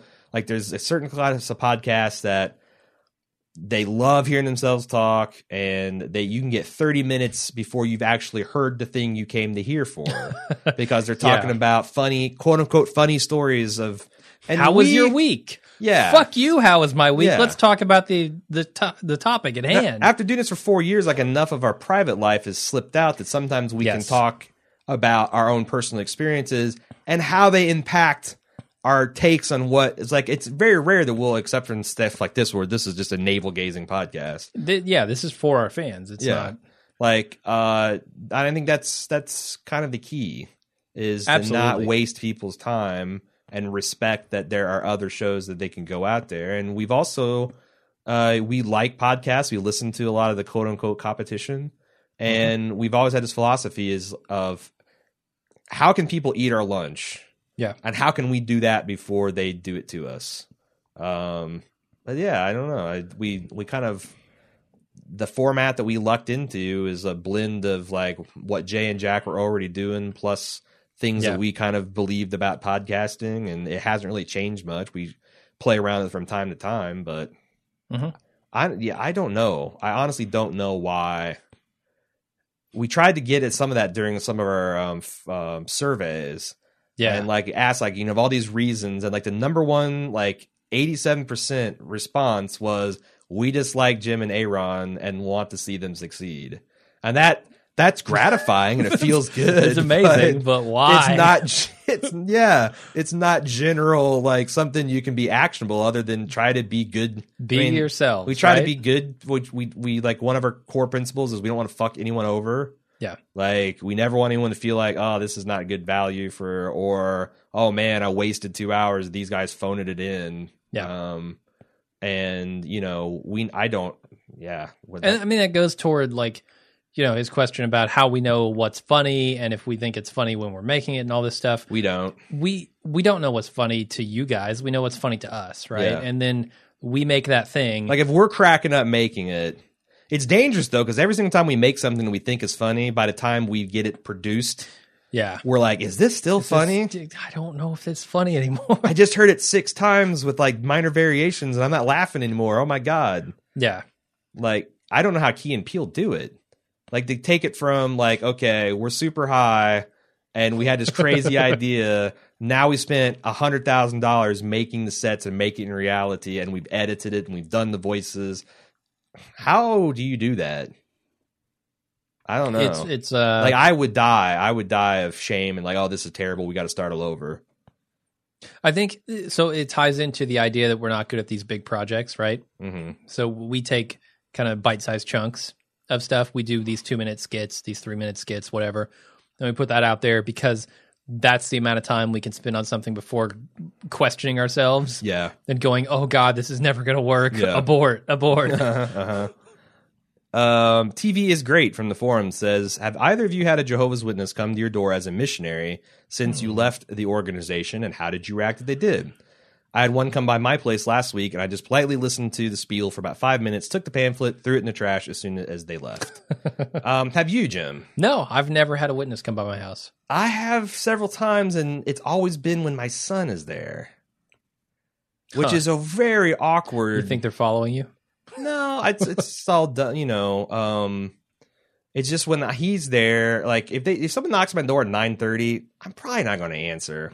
Yeah, like fuck you for coming here at 9. Like maybe if you knocked like a sheriff would, or if I know I have a package coming or something, or it's the police. Okay, fine, I'll open the door. But if I'm just hearing this like measly little like, you know, nah, I'm not going to answer the door. Also, like they've been setting up this kiosk outside the Sam's Club. And then kiosk? Yeah, right outside the exit. Sam's Club's set up this Jehovah's Witness kiosk. Oh, I heard somebody talking about it was me. Something like that. And it's starting to be like somewhere else it's going to be showdown at the OK Corral one of these days because I fucking no. Like the thing is like so I've got warring I'm angry at these people and I want to tell them how what a bunch of deluded idiots they are. Mm-hmm. But at the same time that doesn't help them. Like outright attacking them just hardens the mental shell that they put it in. So I think a lot about what you can do to say something that would get them to think, but also not attack them. And I haven't come up with a good one. Can I just say that's the laziest of all Jehovah's Witness moves? What's that? It's posting up outside of Sam's Club. Fuck you, man. Jesus didn't post up outside of a Sam's Club. He went door to fucking door. That's what I want to see. Yeah. That's always been the motto. I had to do that shit. No one's home though. It's not very effective. It's true. But I don't know that this quote unquote street witnessing is worth it either. Yeah. So I would say that if you don't want him to call back, there's actually this little backdoor thing where you can say, "Don't put me on your do not call list." Sure. And that, or just have a big scary dog. That some witnesses get off on. That's true. Like, oh, this is have a bunch of guns. This is the scary shack in the country with a bunch of do not trespassing and like I love guns and come to your door with a gun. My security system is a Smith and Wesson, and they like, oh, that's not me. That's door to door salesman. I've got God's word that I'm bringing. Like some of the witnesses, like they're martyrs, man. They would like nothing more than your bullet to split their skull, so they wake up in paradise. I would just be kind, and if I ever think of something that you can throw at them that would throw them off guard, I'd let you know. But they practice. Come to the door naked every week. That's you might not know this, but the part of their meetings every week is practicing this shit. Oh, I know. You know this. I'm talking again. This is me talking to the listeners. They get up on their stage and they it's an assignment that you hand out to one of the brothers and sisters, and they practice like it's a door, and they practice in front of the audience like. Common objections. Here's like I'm busy or I don't believe in God or you guys are a bunch of shit or I heard you were a cult, and they practice on what to say and then they're critiqued on that practice. They're pretty good at it. It's not something you can just go in unprepared and win an argument with a Jehovah's Witness. No, you'll never win an argument. Most of them have canned responses for things. They're basically apologists for the most part. Some of them have actually thought about this stuff and are kind of like, biblical scholars in a way. But very few and far between there. Michael G says, where do you guys see Bald Move in 10 years? Dead. Done. Over. In the gutter. So I got some thoughts on this. I see like there's a few ways we could go. Because I think the biggest hurdle Bald Move will have to overcome is eventually you're going to want to move on, at the very least geographically. Because I know I would have already done it. Honestly. You hate the Midwest and you want out, and I don't blame you. If it wasn't for my 9-year-old tying me here, I would not that I hate the Midwest, but I'd much rather live in a Seattle or a San Diego, even a Chicago, frankly. A Chicago, I'd love to go up there where there's something a little bit more going on, and I don't have family that's really tying me here. I do feel shackled here by your presence here, by your shackling. We're shackled together. The second biggest hurdle is eventually we're gonna have to find a way to bring 2 to 4 other people into the Empire that you guys are gonna hopefully love as much as us, because that's the only way I think we're going to become the Empire in the true sense of the word. Like Giant Bomb. If it was just Jeff Gerstmann and the guy who died, Ryan. Well, Ryan died. Giant Bomb would be gone. They'd be done. Yeah. But they brought in people that into the fold, and Jeff and Ryan were involved in these guys, and the fans got to know them as much and like them as much as everybody else, and now they're able to cover a lot more of these games and a lot more geography, and I would like to think if Bald Move did that, it would not just be a pack of straight white guys, but sure, but maybe a little more diversity in that pack, but right. If I could, that's the model. If I had my dream, I'd get Jesse and Eric. Oh, okay. But then start looking. But that's the people I know. I mean, yeah. They do the same thing, right? They're not setting out the higher straight white guys. It's it's the gaming industry, and that's who works in it mostly. But once you got beyond that, you'd start looking at we need other voices. I like having the women on I like having Cecily on when you do her podcasts. I like having the women that do the Orange is the New Black, because that's a perspective you need. But I think you need more of those perspectives so you can have entertainment that appeals to everybody and everyone's point of view gets expressed. And most importantly for me is that kind of unshackles us, right? If we could find another me, somebody who doesn't have the commitments and the responsibilities tied to this geographic location, we might be able to arrange something where multiple locations would work for Bald Move. Yeah, an East Coast branch, a Midwest branch. Right now, it's not possible. So, I mean, that's one of the things I would be looking for in someone. And honestly, that's the thing. If we started making money that's extra self-sufficient, we'd be looking at, okay, now can we bring in a third voice? And also, I think that it would be nice to have a crew that has stake in it, because I think that, like we talked about, sometimes we butt heads at the 50-50. Having other people's voices in here would help us, I think, resolve some of that. I think so. Yeah. Because you can't get outside your own perspective. Yeah. Saying, oh, you're not seeing this. Or, yeah. You're not or seeing that guy makes a lot of sense. Or, you know, and then, I don't know, maybe one guy will feel ganged up or railroaded. That would be probably the downside of that. Yeah, maybe. But I think in the next 10 years, I would like to see, 6 to 8 people involved with Bald Move, and not just like Kelly and Tom. I love their show. I'm glad they're on it, but we have very little day-to-day involvement with those because of the geography and the difference in focus and stuff. But we need to bring those people that we actually have some kind of close geographical thing where we can bring them into the studio and we can divvy up shows, and it'll be you and somebody and doing a show, and me and somebody, and hopefully that you'll like those people as much as you like me and Jim together. Creating content around all of us that we can kind of, because you have to introduce them gradually, otherwise people. Because right now it's we have to make decisions about what not just because it's not good or not. We have to make decisions based on how much time we got. Yeah. And interests, some things I would love to cover, but Jim doesn't give a shit about. Vice versa. Mm-hmm. So, the other thing is maybe partnerships with bigger media outlets. I think would be cool. Kind of get our voices out there a little bit more. How so? In kind of these bigger avenues, I could see potential partners with Netflix or something like that, where we're talking about the shows they produce and that's being released alongside the episodes as a commentary track or something like that. Those types of things, developing some content for some, what I consider major media outlets. Something like that. You ready for the next question? Yeah. Tristan, of all the TV and film you've covered, which character reminds you most of your co-host? So Aaron answers for Jim and Jim answers for Aaron. This is tough because, and I'm not saying this just to build on the fact that you're an alien psychology, I've never come across a person on television that I'm think, oh, that's Jim. I haven't either. I've come across a lot of people that remind me of other people that I know. And like, oh yes, that guy's Ass Cheek, or oh, that guy's Peter, or oh, that guy is Ace Jace, or even like April from Parks and Rec is essentially my girlfriend. She's not quite as weird as that. You're right. But she's got the same sensibility and kind of like reaction. Does that make you crazy? What's his name? I'm not as stupid as Andy, but no, of course not. I'm kind of a bit of a clown. But so I couldn't. I tried thinking about this. I couldn't come up with anything. I feel like it's a cop out, but you just are like you're not. I have a little bit of Mr. Robot in me, like a small amount of like antisocial. But you're not that. I'm not the you're not that far on the spectrum. Exactly, yeah. But you are kind of, I mean, the same kind of like I don't know that I know what goes on in your head. You keep your own kind of like I'm a pretty private person. Your emotional mental state is kind of like yours alone, and you don't really care if I feel like I come across as just kind of the, you know, if you were looking at my personality on a heart rate monitor, it's just your standard heart rate at all times. Like occasionally there's a blip and you go, what was that? Is he dying? Yeah. Oh no, it was just he had a bad move in Axis Now. All right, so sorry that was kind of a fizzle, kind of a bust, just too unique, not out of central casting.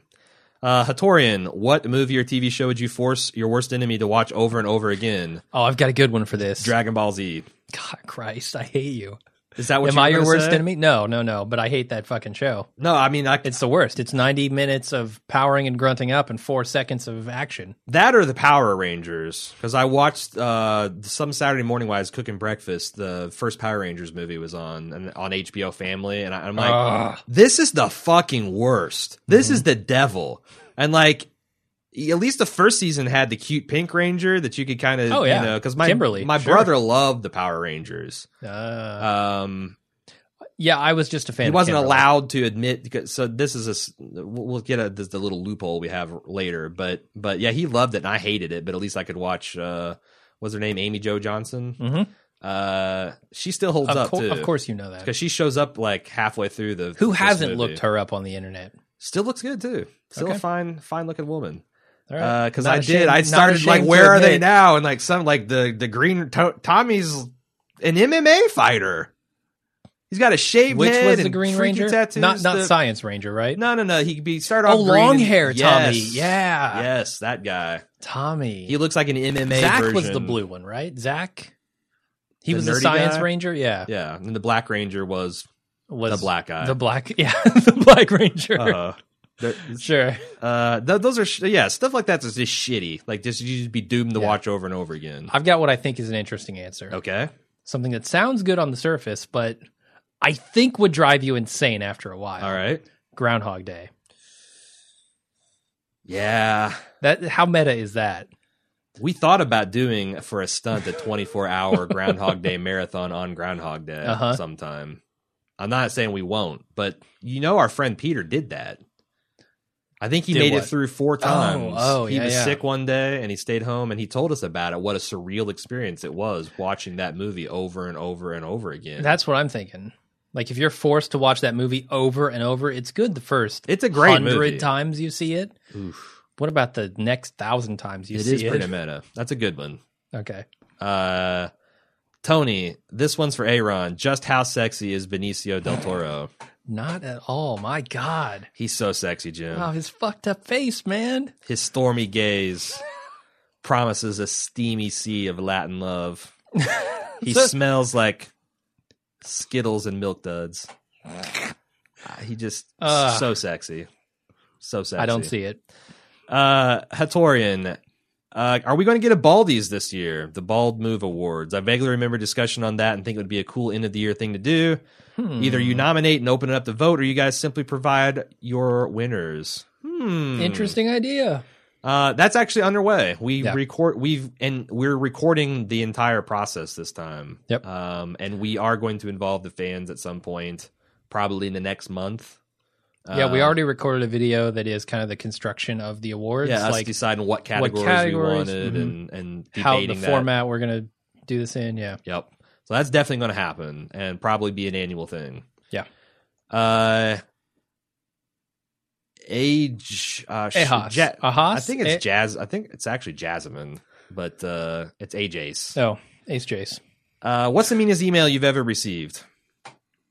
I try not to remember these. Yeah. I try not to keep these things with me because it only brings you down. The ones that stick out in me is like every once in a while I'll get an email that I guess they think only I read them, but it's like an incredibly vicious take of you. Yeah. As a person. And I've seen those. And I've they've come in the other way too, where it's like, but like the ones that stick with it are ones that like really come at you like you're some fucking mouth breathing idiot. And I take umbrage at that because you're my friend.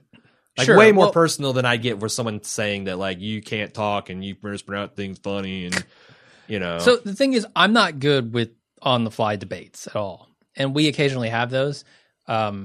Over different points of view. And when that happens, I kind of feel like I get the short end of the stick every time because I'm not able to think as quickly as you are on this stuff. And then you beat my ass in Rocket League and everything's fine. And express myself as eloquently as you do. But I can pronounce things, but there you go. You sound more eloquent. So, and I feel like most of the times when this happens is I've had something bad going on in my life, and like people don't realize that, right? Sure. Like they think, oh, week in and week out, Jim, are always going to be the same. Well, guess what? We're real fucking people. We have bad days. We don't give a shit about the show for a week because something else has gone bad in our lives, and it's like, well, yeah, I didn't pay attention like I should have here because other stuff is going on. Sure.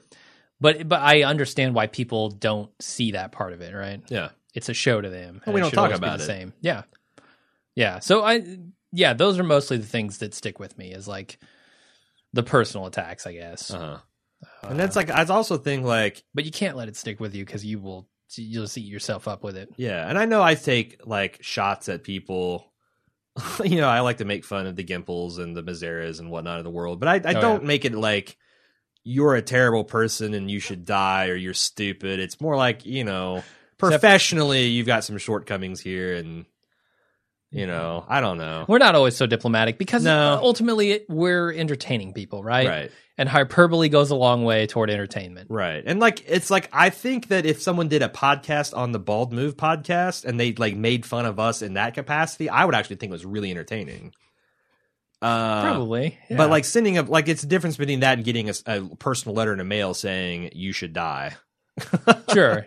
And especially when it's about your friend, that's where it's like you're right. I don't remember a lot that run at me personally, but when people like talk shit about you, it bothers me. Like I said, I think you're able to think more quickly on your feet than I can.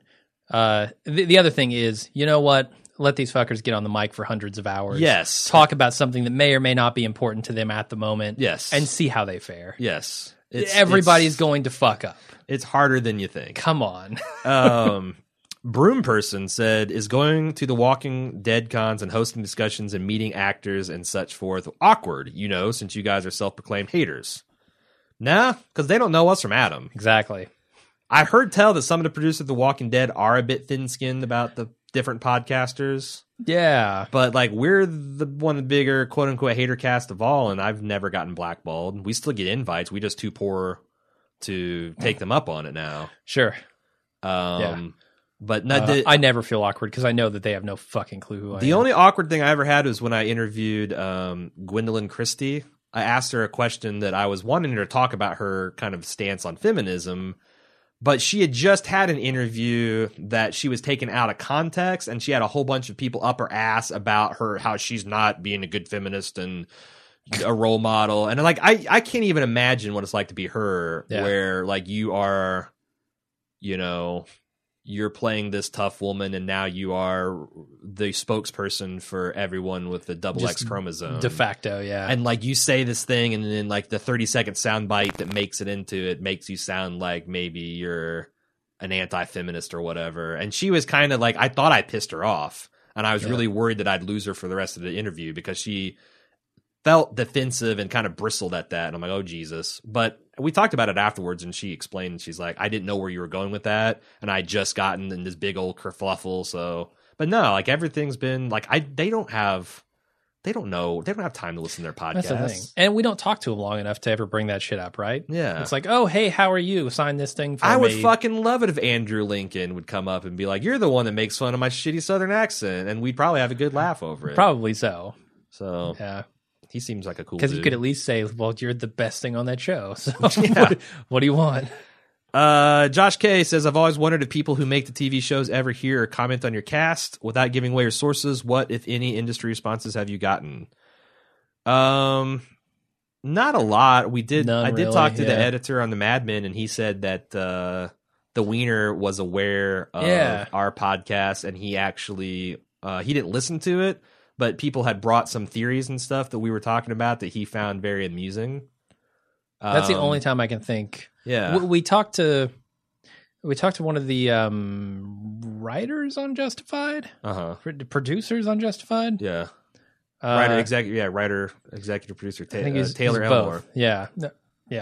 I always confuse Elmore Leonard, Taylor Elmore. Yeah. Yep. And so, I mean, we do have some elbow brushing with those guys, but very little especially compared to other podcasts. Yeah. It's like, nah.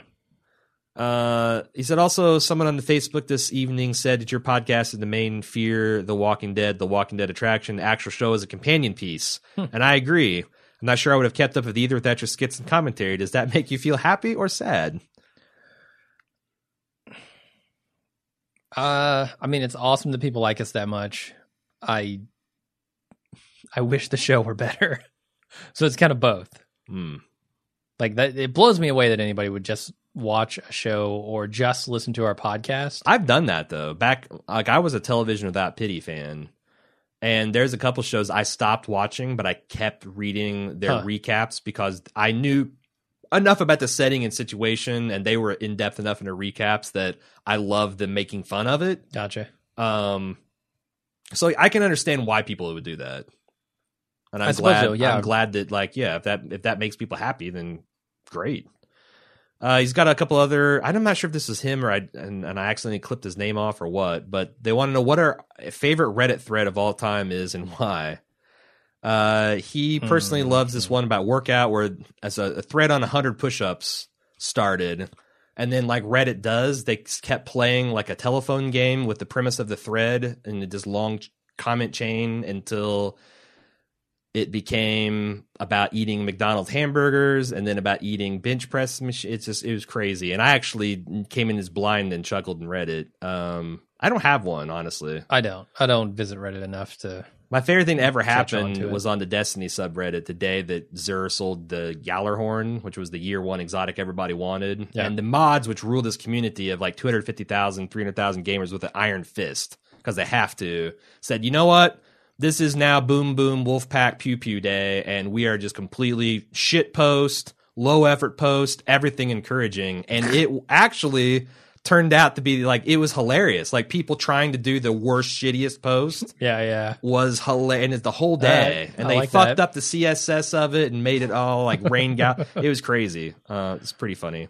Nice. Finally, he talks about his love of audiobooks and listening to World War Z and our recommendation.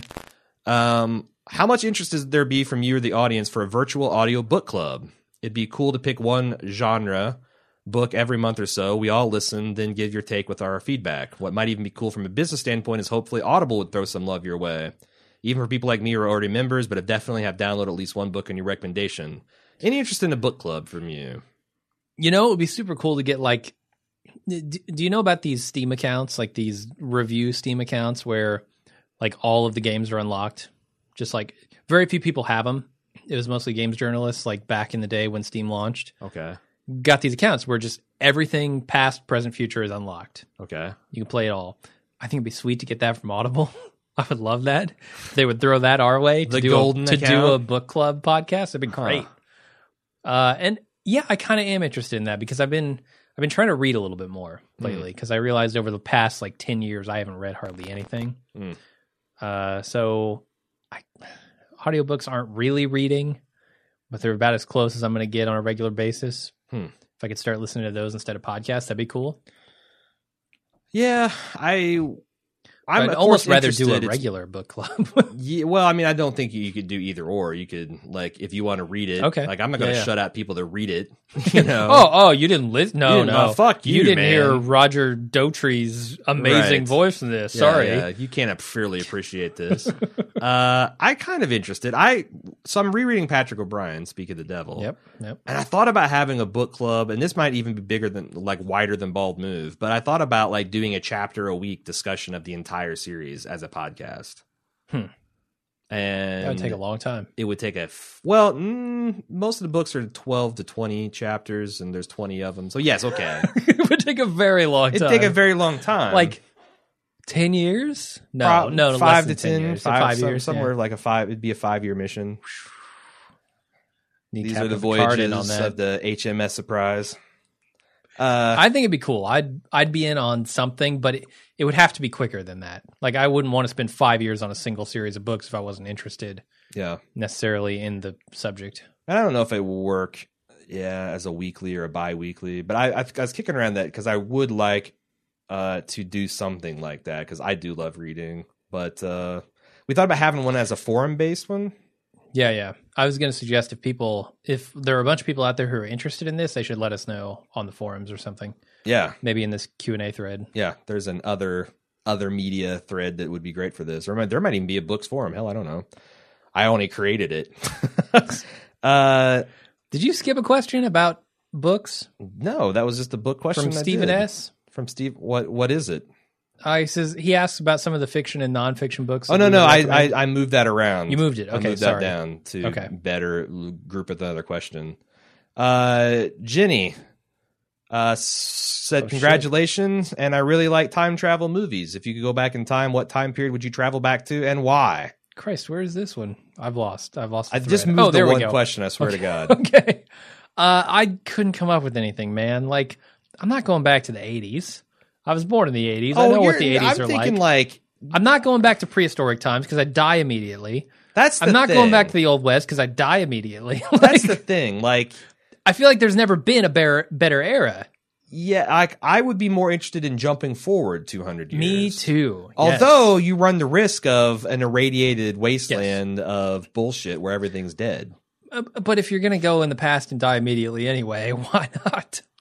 Go forward and take your chances. If I had a gun to my head, I'd probably say 17th, 18th century Age of Sail, because I find that where people were still actively discovering things. But like you could go find islands and birds and trees that no one's ever seen before and get into, like the world was still a big enough place that traveling it was interesting. But you also had the beginnings of modern it would be really cool. There was some medicine, and they had laudanum. So, like, if you had to get your arm amputated, it wouldn't be a terrible thing. At least you wouldn't remember it. No, I feel like I'd probably die pretty quickly, but I think like going back to the construction of some great cities would be really cool. Like seeing them as they were in their most vibrant, non-touristy, like native states. Yeah, I think like if you go back to like Rome. During the time when Rome was a significant power. Yeah. Be so interesting to see that. And where would you want, because that's a huge period of time. Like, do you want to see the founding of Rome? Right. Or do you want to see Rome in its glory? And then how do you define Rome in its glory? I want to see Rome when it was imperial? All good questions. And I don't know the answer to that. Huh. But I would want to see some of these great cities like Paris. What did Paris look like? When it was kind of at its height, when it wasn't the tourist spot that it's become now, which I guess you wouldn't have to go that far back for that, honestly. A few hundred years. Sure. 300-400. When did the Eiffel Tower get built? 400. Is that too, like right before the Eiffel Tower was built? It's pretty fucking touristy, the Eiffel Tower. Yeah. Brought a lot of people. The Arc de Triomphe. Got to go pre-Napoleon. What are we wanting? When it was just a shithole farm town? No, that's too far back. Post catacombs. Oh yeah. Post catacombs, pre Eiffel Tower. Hell yes. Nailed it. All right, there you go. Fern wants to double dip on this. What were your favorite cartoons growing up? Maybe your top 5. I know growing up, one of these suggestions, Dragon Ball Z, not one of them. Fuck no. I know growing up you were banned from watching certain cartoons, so I'm curious as to what you did see and what you took risks to see because you loved the cartoons. So here's how it worked. When I was about 12 to 13, my mom had to go back to work, which left me in charge from 3 o'clock until 5:30, 6 o'clock, which meant being the eldest, I was able to make decisions on what we watched and what we didn't watch, and I was fairly generous in the especially if they would you can watch fucking Power Rangers if I can watch Gargoyles. But right. I will say that the Disney afternoon was a mainstay. You can't go wrong with DuckTales, Darkwing Duck, Rescue Rangers, Tailspin. Are you kidding? Gargoyles. So 3 of those are on my list. I wonder if Gargoyles still holds up. I've wanted to go and find like a Blu-ray to see if that series holds up like I think. Because I almost put it on like Batman the Animated Series tier of pre-adolescent television. Like that. Yeah, Batman the Animated Series is better than it had any right to be. Yeah. So I had a list. I don't know if it's like the age difference here or what, but I had a list. Well, sure. We were like 4 or 5 years apart. And I feel like a lot of stuff I may have been slightly too old for while watching. Same with, and some of it too young. I don't know. But as a 12-year-old, I don't think DuckTales is your primary, but I still thought there was enough. Oh, I think it is. Really? Yeah. I feel like once your balls dry, like 13, you're supposed to be on to slightly more mature things. I don't know. I love DuckTales, and I mean DuckTales ran for what, 4 years? 4 I don't years? know, a long time. In the late 80s? A long time. Yeah, that Disney afternoon though, you're right. It was killer. But the other thing is that I also had some exceptions. Like my mom, she was down on magic and violence, but there's a sci-fi exception, the Star Wars exception, the Star Trek exception. So I made full use of that. Like Bionic 6 is a really cool art show that had like an action figure line that I quite enjoyed. Silverhawks, which are these cybernetic space police dudes that somehow could fucking summon wings from their arms and fly in outer space. Never even heard of it. Mask, Mobile Armored Strike Command. I didn't watch any of these. Yeah. Transformers, I think she let me watch for a while until it got too violent because it was... And I can remember, like, again, like, you know, like they're just robots killing each other. Yeah. Is this even violence? Yeah. When they said that Jehovah hates those with the soul of violence, I don't think he's talking about robot on robot. Like, what does that even mean? Is chess violent? Like, what?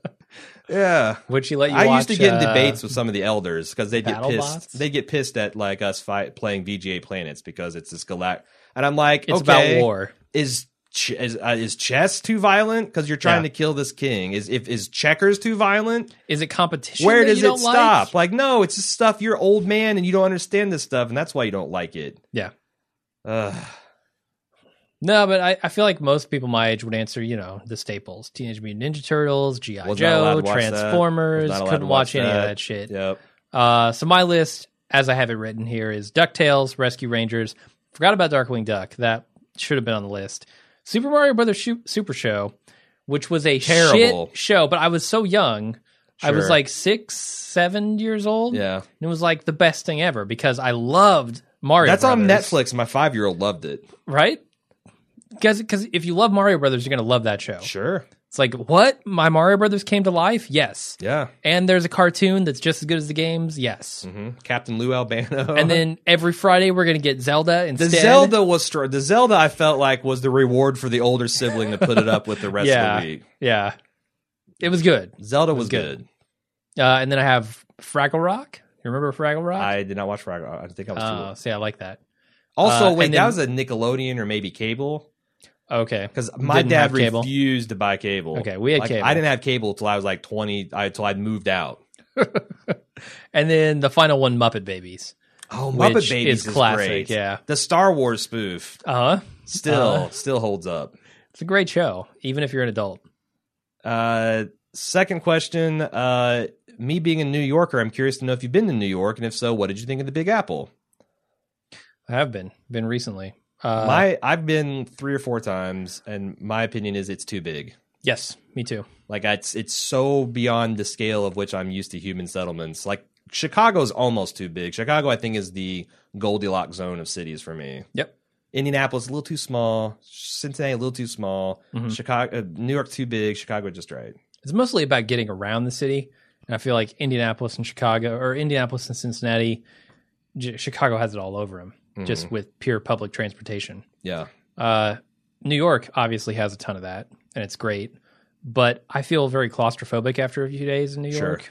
Like the city's closing in on me. Even with Central Park. Like Central Park's awesome. The museums are awesome. Yeah. I love those things about it, but actually living that city is kind of terrifying to me. I couldn't do it. And like you got to specify what borough you're talking about too. Sure. Like Manhattan's very different from Queens Brooklyn versus or Brooklyn. whatever. Yeah. So I don't know it enough to even say the Bronx. Yeah. I forget where my dad grew up. He grew up there, somewhere The around Bronx? there. No, in New York City. I don't. Sorry, never know. Not New York City. New York. People from New York are going to get all over me for that. So here's two questions I'm going to put together, and it's going to be a long philosophical conversation. Jesus, this is going to be so long. It's almost 2 hours already. Oh my God. Let's keep it going. Oh keep my the train gosh. We rolling. do part A. Okay, here we go. Nope. I've always wondered. Wait a second. No, I've lost my place. Shit. Stephen S. says, what are some of the fiction and nonfiction books you guys would recommend? Lay cabbaged on that and said, also, apart from TV and movies, what is the other media that shaped your worldview? What other media is there? Video games and books. Boom. Yeah. Those are my two. Like books, video games don't shape my worldview, but books do. They don't? I mean, slightly in the idea that like what's possible with technology, but not like, oh, I saw this amazing philosophical question that made me really think in this. Yeah, I guess you're right. Super Mario Brothers game, like. But there's some video games don't do that highbrow shit. There's some of like The Last of Us and Shadows of the Colossus. I think approach that level of. But like, if you're like a 17-year-old and you play The Last of Us, I can see that being the first time you're exposed to a story of that type, and the fact that you're in it and you're making these decisions would be extraordinarily powerful. But I grew up in an era where video games were pure entertainment. They had no message. They barely had characters. Sure. That sort of thing. Yeah. So video games didn't shape me. TV, movies, and books. Mm-hmm. So do you want to talk about anything in particular? Because that's the thing. Like, I have no idea, like, what fiction books to read and not read, and nonfiction books. I feel like there's a bigger question here too later on. So yeah, Lee says, to both of you, I always appreciate the nuance you bring to discussion, your take, and the philosophical questions you ask. Often hear from one of you a perspective I hadn't considered before, and it blows my mind. So thank you for doing that. I very much appreciate the thought-provoking ideas you put forward. So my question is your worldview something you actively have to cultivate or educate yourself on? Or did your worldview just come out organically? If the former, where should we go to be more like Jim and Aaron? Oh, Jesus. This is you don't want to do that. This is a question that is going to have a horrifying answer or a smug, self-serving answer. Right. I'm going to try not to be either of those. So I didn't really realize what I was doing when I was doing it. Right. I got out of this religion thing and I was like, why doesn't any of this appeal to me? What am I doing? Who am I? That sort of thing. And some of the books that really kind of brought into focus what I thought about that stuff and why I don't believe it and shaped who I am are like Crisis of Conscience was a huge one, but that kind of is specific to Jehovah's Witnesses and my particular background. Another great one that I think would do anybody good is Demon Haunted World by Carl Sagan. I think if you're questioning, the rationality and the supernatural stuff of the universe, that's a great one. And really any of Carl Sagan's books are fantastic on that. But that's one that I read that really kind of brought into focus. Okay, none of this makes sense to me, and this is why. And he's laying it all out. Yeah. And then stuff like 1984 and some of the fiction stuff I read by like, I got into Dean Koontz for a long time. And Winter Moon was one of the best ones I read, but that didn't shape me. That was just like, that's a cool book, and it's scary as shit. So I've been out like 7 years, and probably 2 or 3 years before that I kind of figure out that this was all bullshit. And so I guess if you want to have this, you're essentially asking how to cultivate a curious worldview. And I would like what happened is I had a deeply held worldview that I was utterly convinced was correct, and then I was demonstrated that it was demonstrated to me beyond a shadow of a doubt that it was in fact wrong. And it wasn't like one of those small things where, you know, it's kind of like, I guess, going from being a Democrat to a Republican. Like, you have completely changed your worldview on so many things. Like, is there a higher power? What are you here on Earth for? What is your morality? What are your ethics? Mm-hmm. And I also realized, like, just how deeply ignorant I was about so many things. The good news is like, there's never been a better time to fix those things. But it takes a lot of work. Like, when I first stopped being a Jehovah's Witness, I sat down and I wrote like a 40 or 50 page Word document that said, here's everything I know about the world, specifically how it relates to God and what I think God could be based on other major world religions, what I knew about them, and if he's like this, is he worth serving? But if he's like this, then how, you know, like what, how does that inform my view of like hell and Armageddon and things like that? And then I just kept building from there. Like, I remember one year, it's like, I want to figure out economics. So I went and I followed a whole bunch of economics people that were on Twitter and started following them on the New York Times and you can't just limit it. You have to, in fact, go and I need to find 2-3 conservative ones. I need to find 2 or 3 liberals. I need to find 2 or 3 kind of radical out there. And you need to just pay attention to what they're writing. And then as they make predictions and make bold statements, you have to remember that and track like which ones were right and which ones were wrong over the course of years until you can start to build your own worldview. Mm-hmm. And then another year, I was like, I want to figure out foreign policy. And you start doing the same thing. You find out where the thinkers are, and people are writing opinion pieces, and you watch a bunch of political shows, and you start keeping track of who says what and who's right and who's wrong over a course of time. And you then just never, and then you take deeply held fundamental beliefs and you examine them from the other side, knowing that there's only 2 possibilities. You're going to be wrong, and you're going to come out from that with a more accurate understanding of the world, and that's a value, or you're going to have a stronger conviction in what you believe. Yeah. And then you just never stop doing that until the day you die. Sure. So you stay curious. And I think that ties into kind of, you know, the process I was going through after getting out of the religion too, is I was really trying to figure out how to tell what's right and wrong, right? Like how to discern truth from fiction. Yeah. And I feel like that's also a good place to start, is that kind of fundamental layer. Yeah.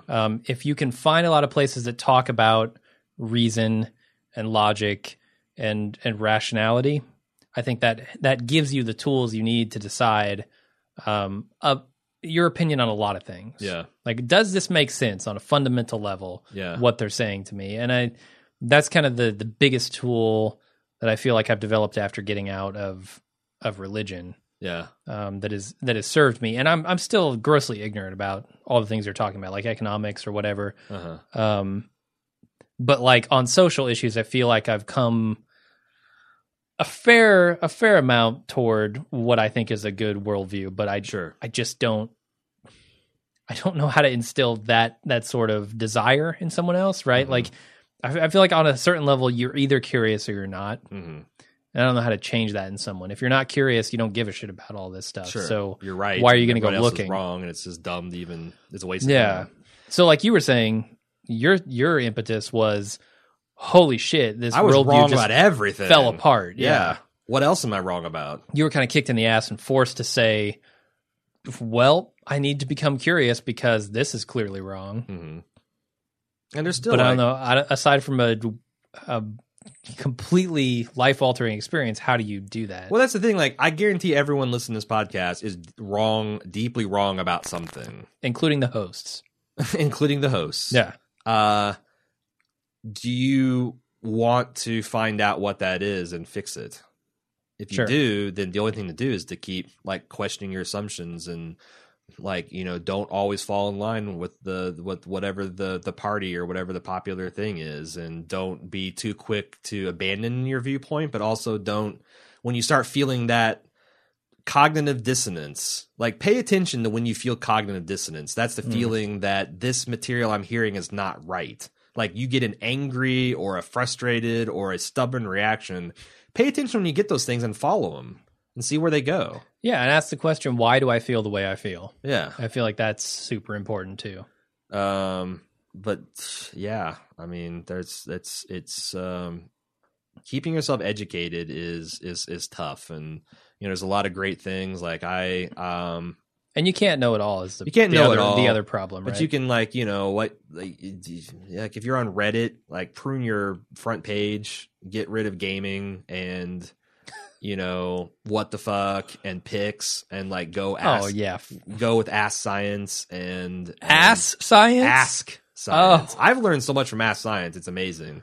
Yeah. And science and you know what I don't like though? I don't like the snippets, the science snippets. Like, here's an interesting fact about science, because it doesn't factor into my overall like understanding of science. That's why I like Ask Science, because it's a question someone's asking, and then you have like verified biologists and physicists and mathematics, okay. and then you have conversations between those people. Yeah. Where like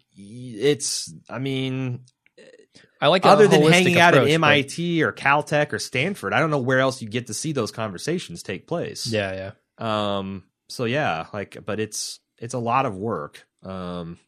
And it's frustrating, and you always feel like you're wrong or you're missing something. So you have to kind of get comfortable with that feeling as well. Shall we move on? Yeah. Shum asks, as a former full-time missionary for the Church of Jesus Christ of Latter-day Saints, a.k.a. Mormons, we had a bit of a rivalry with the Jehovah's Witnesses. I believe I once referred to them as Satan's version of our church. I also remember on several occasions picking a street to knock doors on, only to find the J-Dubs had just been there. God damn it. They're always up so early, beating you to the punch. Yeah, we're up knocking on doors for you guys to get on your bikes. What do you guys remember the general attitude being towards Mormon missionaries and Mormons in general when you're still in the Jehovah's Witness clutches? Same as every other religion, just wrong. Yeah, but I actually had a professional respect. Okay. Because, you guys knocked on doors, and you got doors slammed in your faces. And in fact... Yeah, Catholics don't do that. When I lived in the town part of Mooresville, I got quite a few Mormons, and I always would invite them in. And not because there's a lot of times you get invited in as a Jehovah's Witness to some deacon at some fun Pentecostal church, and it's like... we're going to sling scriptures at each other for an hour, and no one's going to learn anything, and it's not going to and I always just invite him in, and I try to not do anything douchey and just have a conversation and find out more about them and talk about their perspective and see what they do and get a little more philosophical. And some of them were cool, and some of them were just wanting to stay on the script. But it's hot outside in the summer, and you could use some iced tea, right? Make everybody else sit in the car for an hour while yeah. Except for the Mormons, they're always they always went at 2x2, and they always rode bikes. And where we're from, backpacks and white shirts, white shirts, black ties, and the bikes. Where we're rolling deep in the witness assault vehicles, the Chevy Suburban. But I think is the essential witness vehicle. Officially, it's they're the same as everybody else, right? Yeah, they're part of Babylon the Great or whatever shit. Yeah, they're talking about. You're Satan's version of us, sure. yeah. They essentially thought the same thing. But you also got to remember that I was always a liberal witness. Jesus fucking Christ, that scared the hell out of me. I need to change this to less dramatic ringtone music. Yeah, or turn it off or something. What was I saying? I was always more of a liberal witness. I mean, I think the younger you are, you kind of are that way anyway. So I never was if you talk to a Mormon, your mind might get corrupted, or that's probably why I'm not a Jehovah's Witness anymore. Because I'd read books and sometimes they'd slip in the cracks. So yeah. Barry, okay, zombie apocalypse is about to happen where you are right now, and you have 24 hours head start on the rest of the world before they find out. The apocalypse conforms to the Walking Dead universe rules. Okay. So we don't talk to each other under any circumstance. We say what we're really feeling or thinking or seeing. We don't share information. What's your plan of action? Where do you shack up? Who do you tell? What do you stock up on? Most importantly, other than guns, what would your close combat weapon of choice be? Plan of action. Well, so there are a few things you need in the zombie apocalypse, right? You need food. You need weapons. Mm-hmm. I'm including water and food. And I guess you need some kind of shelter, but so, I mean, they would probably not take kindly to you going and holding up a Sam's Club 24 hours before the apocalypse starts. But you're ready. You've got 24 hours notice that you can be ready to be the first one to so you're in the stake parking claim. lot. You're waiting. Yeah, it's like you're waiting for them to shut down the lights. when they get a new iPhone release, you're ready, except for with guns. Yeah. So I feel like, taking over somewhere that's solidly built. Sam's Club or Costco always seems like a really good solution. With a ton of preserved food. Yeah. You're good to go. Yeah. But you'd have to have a small army. Yeah. So that's why you tell relatives and friends and stuff. And I mean, the trouble is, can you get them on board, right? Like, 24 hours from now, the world's going to go to shit. And that's the challenge, convincing them. Also, it seems like it's hard to defend that in the sense that, like, what if someone just starts a fire on the outside of it? Well, it's probably concrete. I don't know that it's going to do much to a Sam's Club. Yeah, I guess so. I was just always thinking, like, it seemed to be relatively easy to deny it. Like, even if you can't have it yourself, and it's well defended, you can deny it from someone. You probably ram trucks through the side of the Sam's Club. Sure. See, you're already poking. Get a garbage truck and just drive right through cinder block. If you had some assholes out there, sure, yeah. And then you would. You'd have tons of assholes. But I don't know. Like, if you, so you set up shop in the Sam's Club, and I've always thought, like, Sam's Club, because they've always got the girders and stuff, like, you could build, like, plywood. You could set plywood across those and have, like, a treetop level. And then, anyone who tries to set foot in there, you just blast. Yeah. And you do that a couple times, people get to word. And I think you could establish a perimeter around the thing where, like, we got snipers on the roof. You come to the parking lot and you're done. Yeah. Like, you're not going to get close enough to drive a truck into it because we're going to take you out. Well, and you could get, like, start building, perimeters in the parking lot, like just physical barriers for driving. Yeah. I'm an apocalypse isolationist, frankly. Yeah. Like, I don't think I'm inviting a ton of people. I'm inviting close friends and relatives. But the problem with Sam's Clubs are in urban centers. Because the other thing is, like, my granddad's got that 150 acres down in Spencer. That's attractive that nobody knows about. It's like miles down a gravel road. So long term, I feel like that's a better option, right? Because you can grow stuff. Yes, you can. Whereas be a Sam's Club, you're looking at, like, can I grow something on the roof? What's going to happen here? Well, I mean, to be frank, you're gonna, like, you and 30 people could eat for years on the canned goods that Sam's Club has alone.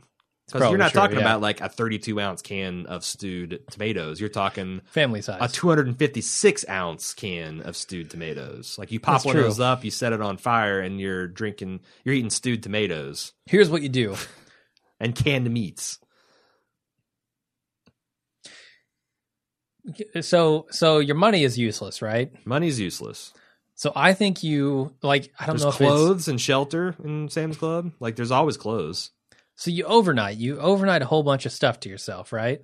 Like a whole bunch of canned food. Go into debt. Because you're never going to take pay out. it off. Yeah, use as much debt as you can. Use all your credit cards. Use your savings, everything to order in overnight canned foods, weapons, whatever you can get, and then take that stuff with you to the Sam's Club, right? Like, just fill a U-Haul truck with it or something.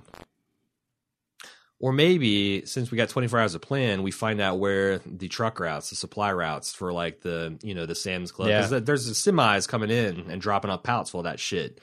Yeah. You jack all of the semis in that 24 hour and you drive them to some, like, everyone's got their own semi that they have to flag down and jack. And then you can use the semis as defense too, right? Yeah. Park them around the perimeter. Those fuckers over and you got a wall. Perfect. All right. Now we got a plan. Now we got a plan. We just have to tap into the Sam's Club supplied and command logistics depot. Sure. It'd be pretty easy, or Costco. Right? It doesn't have to be You call Sam's up Club. and you say, hey, you guys were out of stock of this. When's your next shipment come in? They tell you. They tell you right away. They want us to get a sale, right? I don't know. Or I'm looking for this game. When does the shipment come in? But that wouldn't tell you about, like, which, because the thing would suck is if you pull end up getting PS4s and if you pull over the truck that's got loaded PS4s and baby clothes and parkas for the wind. I guess parkas would be okay. Swimsuits. So it's all swimsuits and swimsuits and Wolfgang Puck branded pots and pans. That would be the worst truck to jack. All right, let's move on. Kiss My Grits. Yeah. Did you guys nearly come to blows over the True Detective podcast? Jim was not feeling it like Aaron was, and some of your interactions are distinctly awkward. In the best possible way, of course, and I can clearly see you guys are besties, but it was funny to hear. Not really. I mean, we just have a difference of opinion on like we got heated in some of the philosophy, but not like we do on other things. Now those are debates, not fights, right? We did come to not blows, but we did have some pretty intractable arguments about how to proceed with the coverage of True Detective. Yeah. And I don't know, we resolved it. It happened, and we were both pleased with how it came out. I don't even remember what they were. So, because you're always wanting to do something like what I would consider frou-frou with the sound and format, and I'm always wanting like no one gives a shit about that. It's you want information. Meat and potatoes, yeah. It's like anything that is not interesting content or funny content that is not being served by it being more interesting or more funny is wasted time that we don't have because we're chronically always out of time. And your position is yes, but if you can increase the production values and the presentation, it will enhance the information and make it more entertaining and funny. And I'm like, I don't personally like that's. You're a guy who skips intros. I'm the guy who like, if you have a beautiful introduction with music and all this stuff, I'm like, skip until I hear people talking. So like, I literally am the worst person to have that argument with. And I'm the guy who says, oh, well, that sets the tone for the podcast, right? Like, you need the upbeat intro if that's what you're going to do. You need downbeat thing if you're going to have a somber conversation. I don't know. So, but, you know, our philosophical debates are just that. They're debates, right? They're not like... There's a difference between a debate and a fight or an argument. And there's also, like, you know... I don't think you're crazy for making a statement like Russ Cole is psychotic or like the nihilism is a useless point of view to have. Like I disagree, sure, but not to the point where like you're a mouth breathing idiot if you think that way. It's a difference of opinion. Yeah, I think those are valid, both valid opinions. Also for Aaron, you're a feminist dude, and I love it. Was Cecily the key driver of this, or something else? Props to Cecily because she's the best. Love her on the live plays and Orange is the New Black. Well, thank you for the compliment. I would say that I was a feminist before I met Cecily, and in fact, that's probably one of the reasons we clicked. Because I imagine, you know, not being from a minority, I imagine it's interesting or it's refreshing when you meet someone that's kind of well-versed on what you go through as a struggle and what the down things are and is... you know, at least informed if they can't fully understand it. At least, you know, you don't have to explain a whole bunch of basic concepts of what it's like to be a woman. But I will say that I think, I mean, we have a lot of, you know, Cecily and I have a lot of philosophical conversations as we're watching entertainment and doing things. And she certainly helped me refine my positions on a few things. But, you know, that's one of the reasons I am a feminist, because I think it, and I define feminism as the social, economic, and political equality of the sexes. I don't believe like we're trying to make women the new rulers or anything that. And people are like, well, why don't you call it egalitarianism? Because women have it worse than men do right now. And if you don't, and if you are ignorant of the topic to the extent that you're going to advance something like white men are actually the most repressed minority in America today. Oh my God. There's no real place for us to start the conversation. Like you haven't done the basic Googling, the stuff we talked about, being a curious person. Yeah. Like really Google, like find someone that doesn't agree with that and like look at their statistics and keep doing it until you believe it, because it's the truth, brother. It's the truth. Yeah. I'm a little more of a stickler for labels. And so the term feminism, when used in all of its context, is a little strange to me. And I think equality should be more of a goal, but you laid out a definition of feminism that I don't think is the actual definition of feminism. Oh my God, you're part of the problem. I'm for the equality. It's just not like feminism is not the label that I would use particularly. Well, I mean, that's, but I'm a stickler for labels. I think they have a definite meaning and they need to be well, I would also advance that feminism context. has been demonized for the last 100 years, ever since the suffrage movement. Yeah. Oh yeah. It's never these reasonable women are asking for equality. It's these fucking harpies trying to ruin the world because their lady brains can't comprehend politics and economies. And I don't think we disagree on many of the principles. Yeah. I think we disagree on the label, and that's all right. Well, my thing is, I don't have patience to debate labels with people. Sure. So it's like that's why I don't go to egalitarian. Like, no, I'm a feminist, because if you can't handle that label and you want to quibble over it, then it's like, we already need to move past that.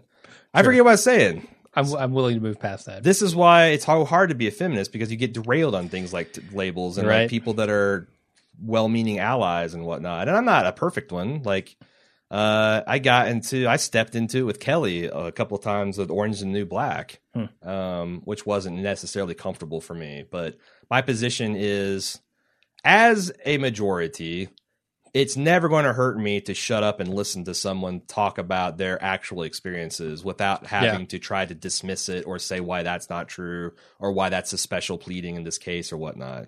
Sure. And, most of my becoming a feminist has been kind of listening to women. Yeah, what they say about their experiences and being horrified by them.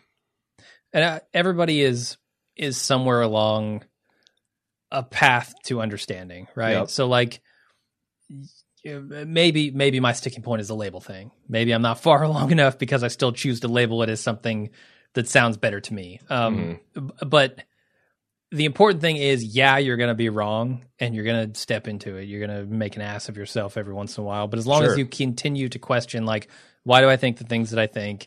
What is this person's perspective? And how am I either invalidating that or making excuses for that in my own perspective and experience? I think that's something you have to continually question. And as long as you're doing that, I think you're making progress, right?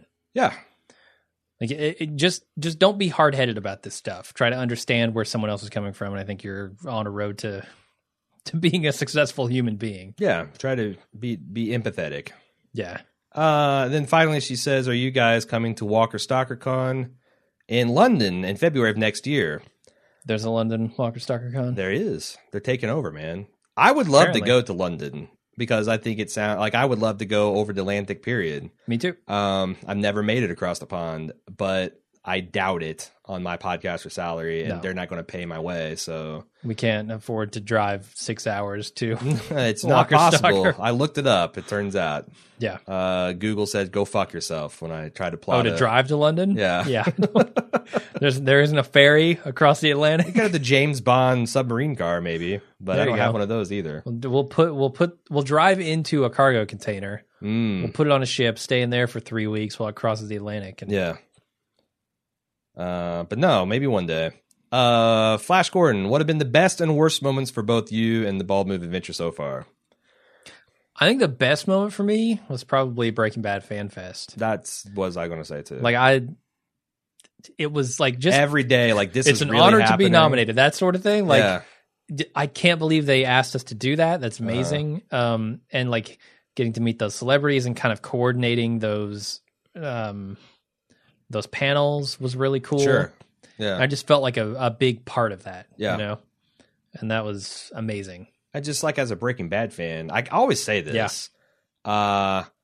Going out to Albuquerque is attainable. If you're a real Breaking Bad fan, it's super attainable and super rewarding because they have an economy out there that will get you what you want for very reasonable. Like what the Breaking Bad tour is like $75 to ride on the fucking RV and hear a guy who is involved in the production talk to you about the behind the scenes detail, and he'll play you the video of the location that you're visiting right now. Yeah. Like, and I feel like it's, like I'm not getting paid shit for this. Yeah. And it doesn't seem like there's going to be a Breaking Bad Fan Fest anytime soon, because it's super expensive and hard to put together. And Jenny and Miguel, my heart goes out to them for all the work that they did for it. Maybe one day, but I feel like you should go sooner rather than later, because just the way the nature of things are going to move on, like it's already changing. Like that car wash will not be there in the form it is in 5 years. Jesse's house has already been sold and the garage has been moved. It's it's like if you want to see those things, and like maybe Combo's Corner will have a Taco Bell on it someday. Yeah. It's already amazing how much the Los Pollos Hermanos thing had changed. So, yeah, I would go, and I'd go now because it's a cheap vacation, and Albuquerque's fucking awesome. The food is great. The city's cool, and you can also nerd out over Breaking Bad. Worst moments? Do we have any worst moments? The Mad Brew split that was bad news for me. I didn't like it. I didn't like being on the bad side of either of you guys in that negotiation, and I felt very helpless and sucky. That's probably the worst moment. The part where I was like, man, this sucks. I wanted to find a solution that made everybody happy, and there wasn't one. I mean, honestly, most of this stuff has been super positive. Like I struggled to come up with a really bad moment. I mean, that's a pretty good one. The split there is about as bad as it's gotten, but I feel like, I don't know, another great moment is just the moment where we realized, hey, we're going to do this full time. Mm-hmm. That was just, it was surprising on one hand and just amazing all around. I didn't like go back in old school. I remember like was we were about to give up podcasting when we did Breaking Good, and like the modest goals we set. And then I remember how fun it was to like look at our downloads every day and like, oh my God, can you fucking believe how many people are downloading this thing? Yeah. Like something we looked at on a daily basis because we were roommates at the time, and we'd be like, did you see the downloads? And we'd got Instant Messenger, like, oh my God, do you see my Gmail we've got? And like those were really cool heady days too, before we even, I mean, that was just when we were in it for, it was cool to share our thoughts with other people. Mm-hmm. So yeah, I don't know. Like I said, like other than the Mad Brew thing, that's about it. I mean, it sucked a couple times when we thought we were going to run out of money sooner than later. But that's always like, well, we'll have to stop doing Bald Move. But I wasn't like afraid I'd lose my house or something like that, or afraid I'd get kicked out of the apartment. Oh, here's one. It kind of sucked when we missed out on this Spotify thing because we were supposed to be part of this Spotify launching their podcast, whatever they're doing. Yeah. But it turns out the way that we structured our hosting, we couldn't do that. And it kind of sucked to miss out on that because I feel like, we would have gotten a lot of attention as far as like, oh, here's part of, I mean, Spotify themselves certainly did. And I think some of the podcasts involved in that did. Yeah. And we might have had an opportunity there. Yeah, we might have gotten a little bit bigger being on that part of that platform, but yeah. But ultimately that's not that bad. Right. Sucks when I lost my leg. that part when the mic fell on me and I just... I got a leg cramp. Right? Been it's happening to you too.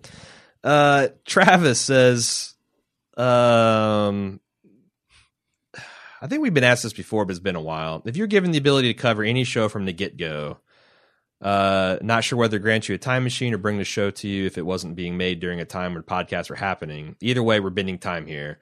What's the show? And if that choice is The Wire, what would be your second choice, as you have kind of discussed The Wire in this capacity in the past? Lost. I think that would have been huge. Yeah. I think the X-Files would have been Donald Trump huge. X-Files would have been potentially even bigger. Maybe so. Yeah. The Lost was big from a rating standpoint. It was huge. Yeah. I just remember how crazy, like back then the internet was fucking Usenet. And I remember how crazy alt.rec.xfiles or whatever it was at the day. And that was when like the internet was really shitty and hard. And I think it would have been a great show to podcast over. And it also, we've also talked about how fun it would be to kind of like stay with a ship as it's going down.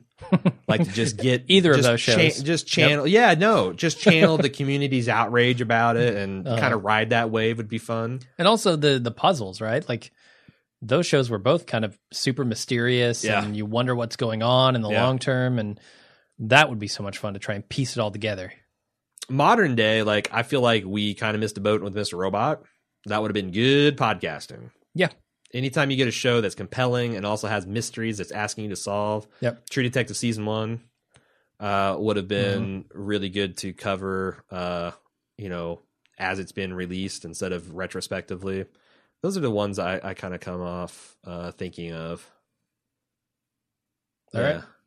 Second, this is kind of stupid, but if you could have beers with any TV character, who would it be? What do you think? I came up with Raylan Givens and Boyd Crowder. God damn it! But in their coal digging days. Oh, okay. Before, when you could just go to bar and just have them kind of philosophize and go back and forth and not necessarily have the menace of them trying to kill each other. Okay. It. Yeah, that's a good answer. I was going to say Raylan Givens just because I feel like the conversation would be, as sporadic as I wanted it to be, right? Like, you might sit there for 10 minutes and just sip your whiskey. Then, strike up a 5-minute conversation, then go back to sipping whiskey. And he has a little bit of that antisocial sort of streak in him. Just like saying what needs to be said and leaving the rest unsaid. And I'm okay with that. Yeah. I also thought Russ Cole. Oh, Christ. He would make you think. Kind of like an intense, just... That's an entirely different run with his nihilism and stuff. And Lester Freeman from The Wire, I think would be good. Which one was he? He was the guy that carved the doll furniture. Oh, okay, yeah, and tracked down the. He was like the old discrepancy in the. You end up finding that containers. He was essentially McNulty that got busted down a long time ago, but he still got the chops. I thought he'd be interesting. Probably. Spooky Cat, who do you think are your top 10 female characters in TV history? She says, okay, that's a little too much pressure. Or maybe it's a guy.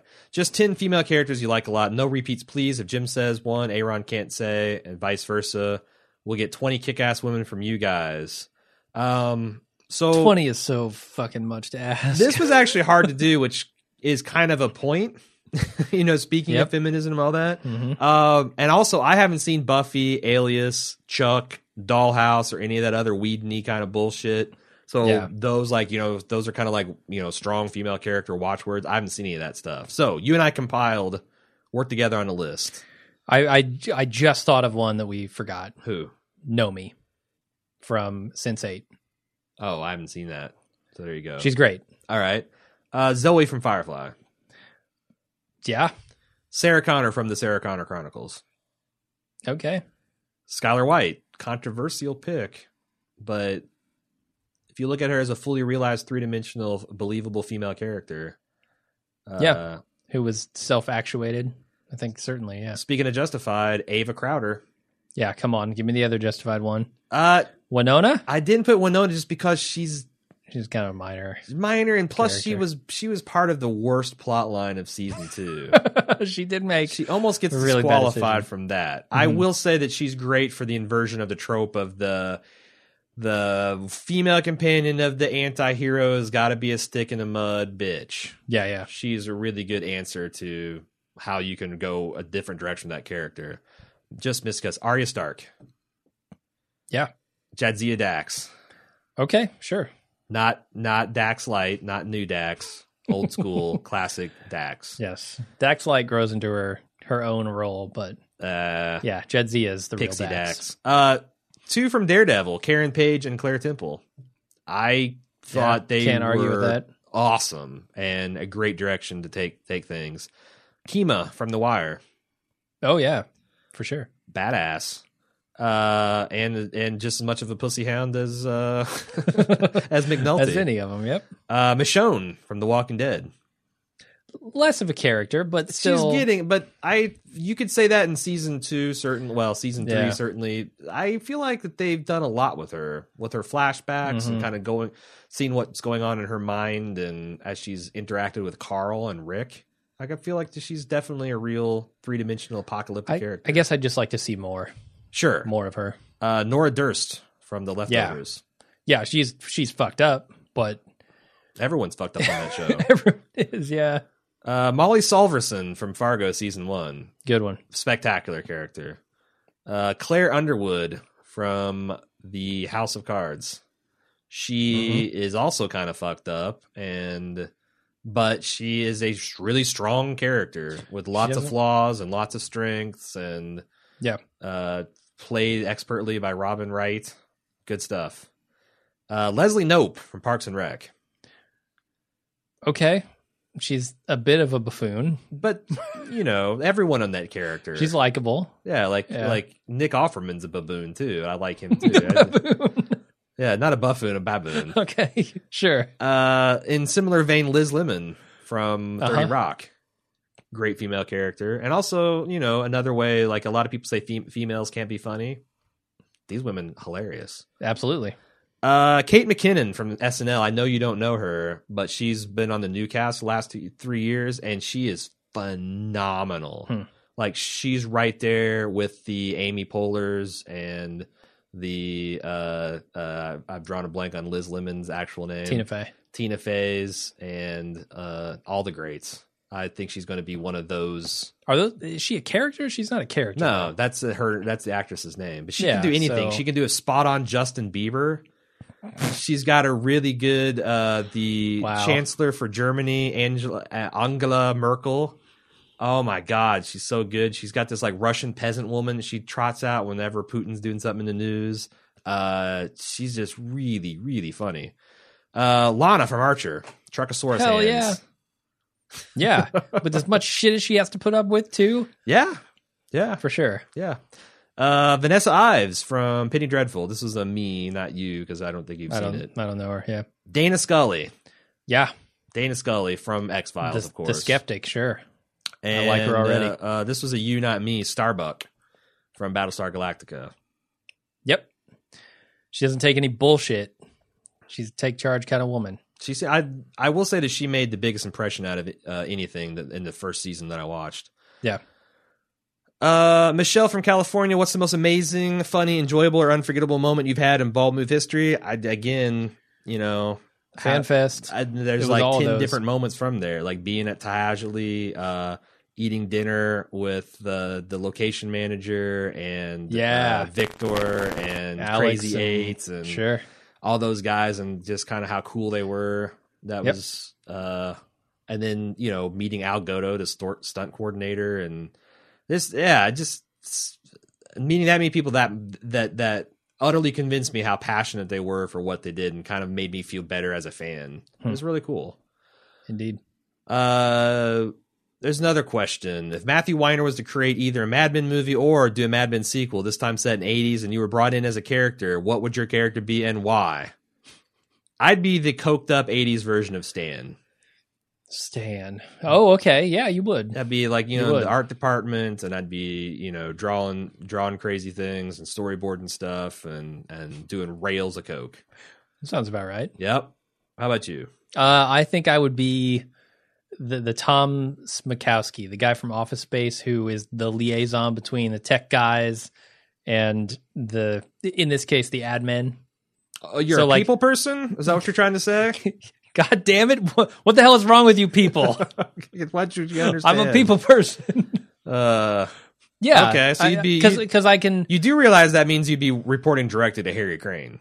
Sure. That's fine. Oh, that's fine. Well, I mean, Harry Crane, I don't even know if... You'd have a Harry Crane-esque person, I guess, in there. Yeah. It's just the eight. Well, I guess in the 80s. Yeah. He'd be a more powerful, set in his ways, lecherous, fatter... White Castle sack packed on version of himself. I don't know that you've thought this through. I wouldn't mind the White Castle, but yeah, you're right. He'd be a nightmare. Luke asked us: Kirk, Picard, Sisko, Janeway, or Archer? Come on. I'm a child of the '80s. I'm going to pick Picard. All day, every day. That was my opinion as a young man. I have since switched allegiances to Kirk. I think Kirk wiped Picard's... Come on, man. No. Come on. Kirk is just going to shoot his way out of everything. Kirk is the only one that defeated the Kobayashi Maru simulation. Only one in Starfleet history. It's true.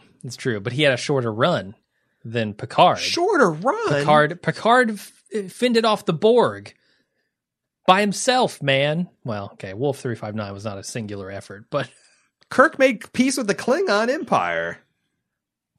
Yeah, because Picard got his ass kicked by the Borg a couple times and fought a bunch of rear guard actions, but... I feel like Picard made peace with the Klingon Empire as well, didn't he? Captain James T. Kirk was made a starship captain while he's a virile 20-something Green Orion girl fucking captain. Yep. Captain Picard, all of his hair gone before he got his first command. All of it. Singular focus. Gone. He didn't have time for the lovemaking bullshit with green aliens. He was playing on his flute and doing space archaeology and collecting weird burial masks and bullshit. Sure. Shakespeare. He's a more well-rounded character. Yeah, this is more why Kirk well-rounded would person. beat his ass, because all Kirk wants to do is... Hey, man, we're not debating who would win in a fist fight. Is con starships and fuck women. That's it. If we were debating who would win in a fist fight, you're right. Kirk, hands down. You'd have the double hammer. You would. Shatter Picard's spine. But I think Picard is a better captain. All right. I think he's less liable to fly off the handle and do something reckless that's going to get his whole crew killed. Which is why he would lose, because Kirk absolutely would throw his crew into the meat grinder and win. I'm just saying, Picard survived an encounter that Kirk did not. What, the Borg? No. Dr. What's-his-face? Oh, when old-ass Grandpa Kirk got teleported to the future? Wait. Old-ass Grandpa. They're both old-ass Grandpas in that scene, man. I guess that's true. Come on. All right. Okay, then below that tier... So we got some jostling at the top, clearly. Sure. Below that tier, it's Sisko, right? It's Kirk, yeah. Well, okay, asshole. Below that, you have Sisko. Yeah, come on. Then Janeway, yeah. And then Archer, because I don't know anything about Archer. I saw like 3.5 episodes of Enterprise. And they were all terrible. Fuck this shit, I'm out. Yeah. And Janeway is I will say Janeway's a terrible captain. She's a terrible captain. Yeah, I don't like Janeway's a captain. I stopped watching like 3 or 4 seasons in, but no, like the decisions she made were not in her crew's best interest. And that's the other thing, like if she could uphold the Federation law and fuck over her crew, boy, would she ever. But if she could throw Federation law out the window just for whatever, she would. Like, so inconsistent. Just a terribly written character. Ugh. Can I say that Sisko really grew on me? The second watch through Deep Space Nine? Like the first 2 seasons, I was kind of like arms crossed, side-eyeing him, like, you're not Picard. You're not fucking Picard. I liked... When he shaved his head and grew out the goatee, Sisko arrived. Like, I don't know what else to call this, when they went through the purple jacket hard-headedness. Yeah. But Sisko has, like, this rigidity to him that I really like. This idea that in the face of obscene pressure, he won't buckle. Mm-hmm. When Worf takes his pants off on the bridge. Aside from the Borg, like, you know, Picard got captured by the Borg, whatever, turned into a fucking got tortured by Romulans. Yeah. Well, Cardassians too, right? Lara 4 lights, that sort of thing. Oh, you're right, that's a Cardassian. Yeah. So, like, but you know, Sisko just flat out fought one of the most terrifying alliances right on the front line, the Federation has ever seen. Yeah, sure. With just a Defiant. Yeah. Was just something barely bigger than a roundabout. I mean, it's pretty impressive. It was hand designed to fight the Borg, though. It's not nothing. Yeah. Blade of armor for the win. Superman, my question as a first timer on the forum is in relation to your cult background. I worked for a Scientologist a few years ago. This is the last question, by the way. Oh, God. Done. I worked for a Scientologist a few years ago who forced us to do weird exercises where we had to stare at each other every day at the Bald Moose Studio. Is that legal? I don't know that you can do that. There's legal, and then there's what people will put up with before they actually file a claim with the Department of Labor.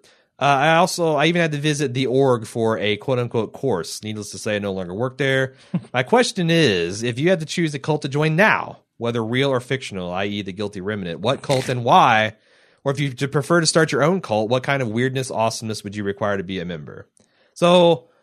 as a former cult member, I cannot really even endorse this mental exercise. Like, I'm not talking cult like... So, like, to answer your question, I'd probably join the Rastafarians.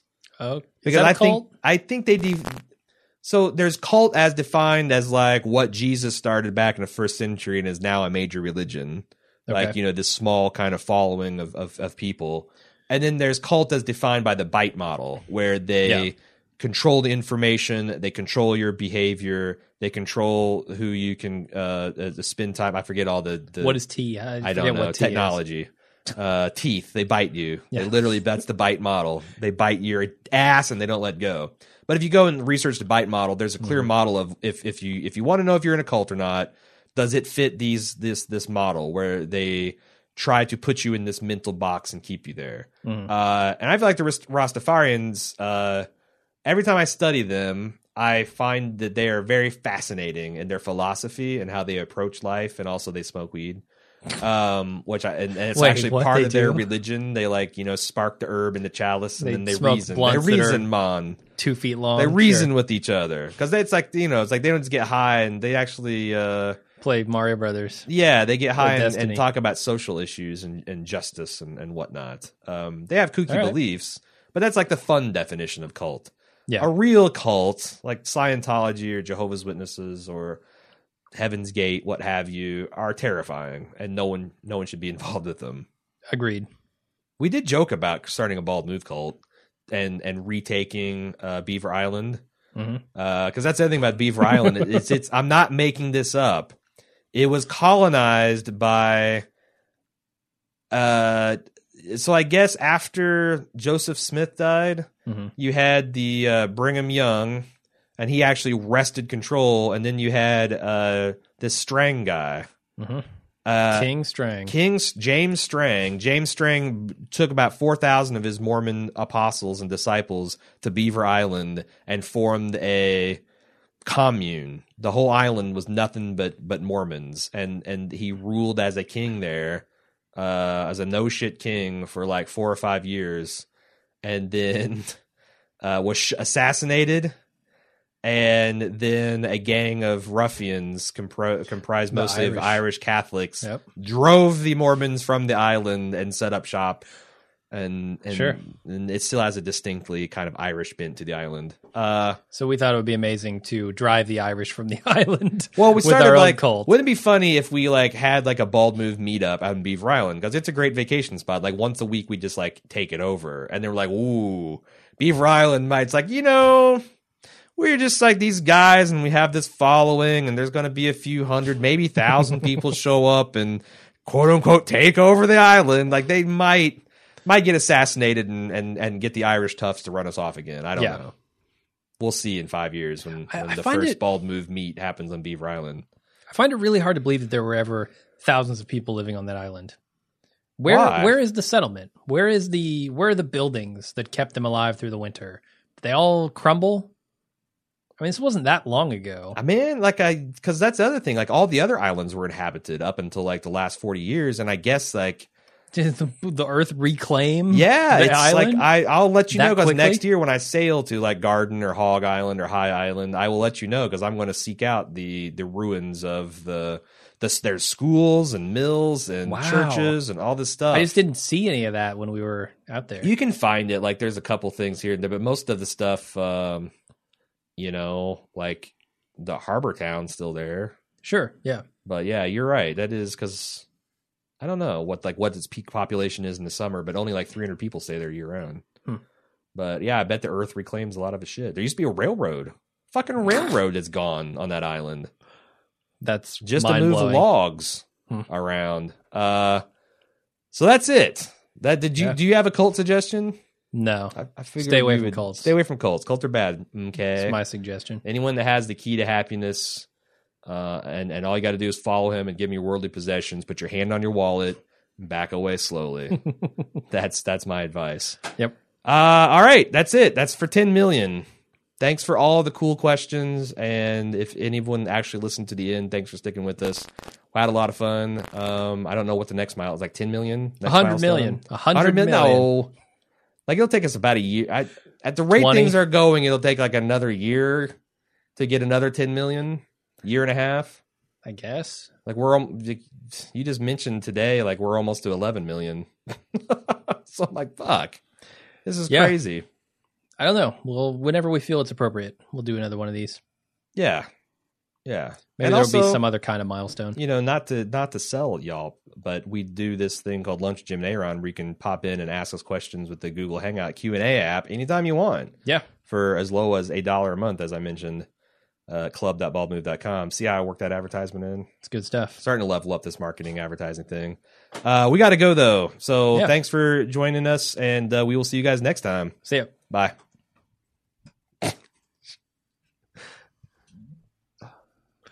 What was that? I don't know. How long was that fucking thing?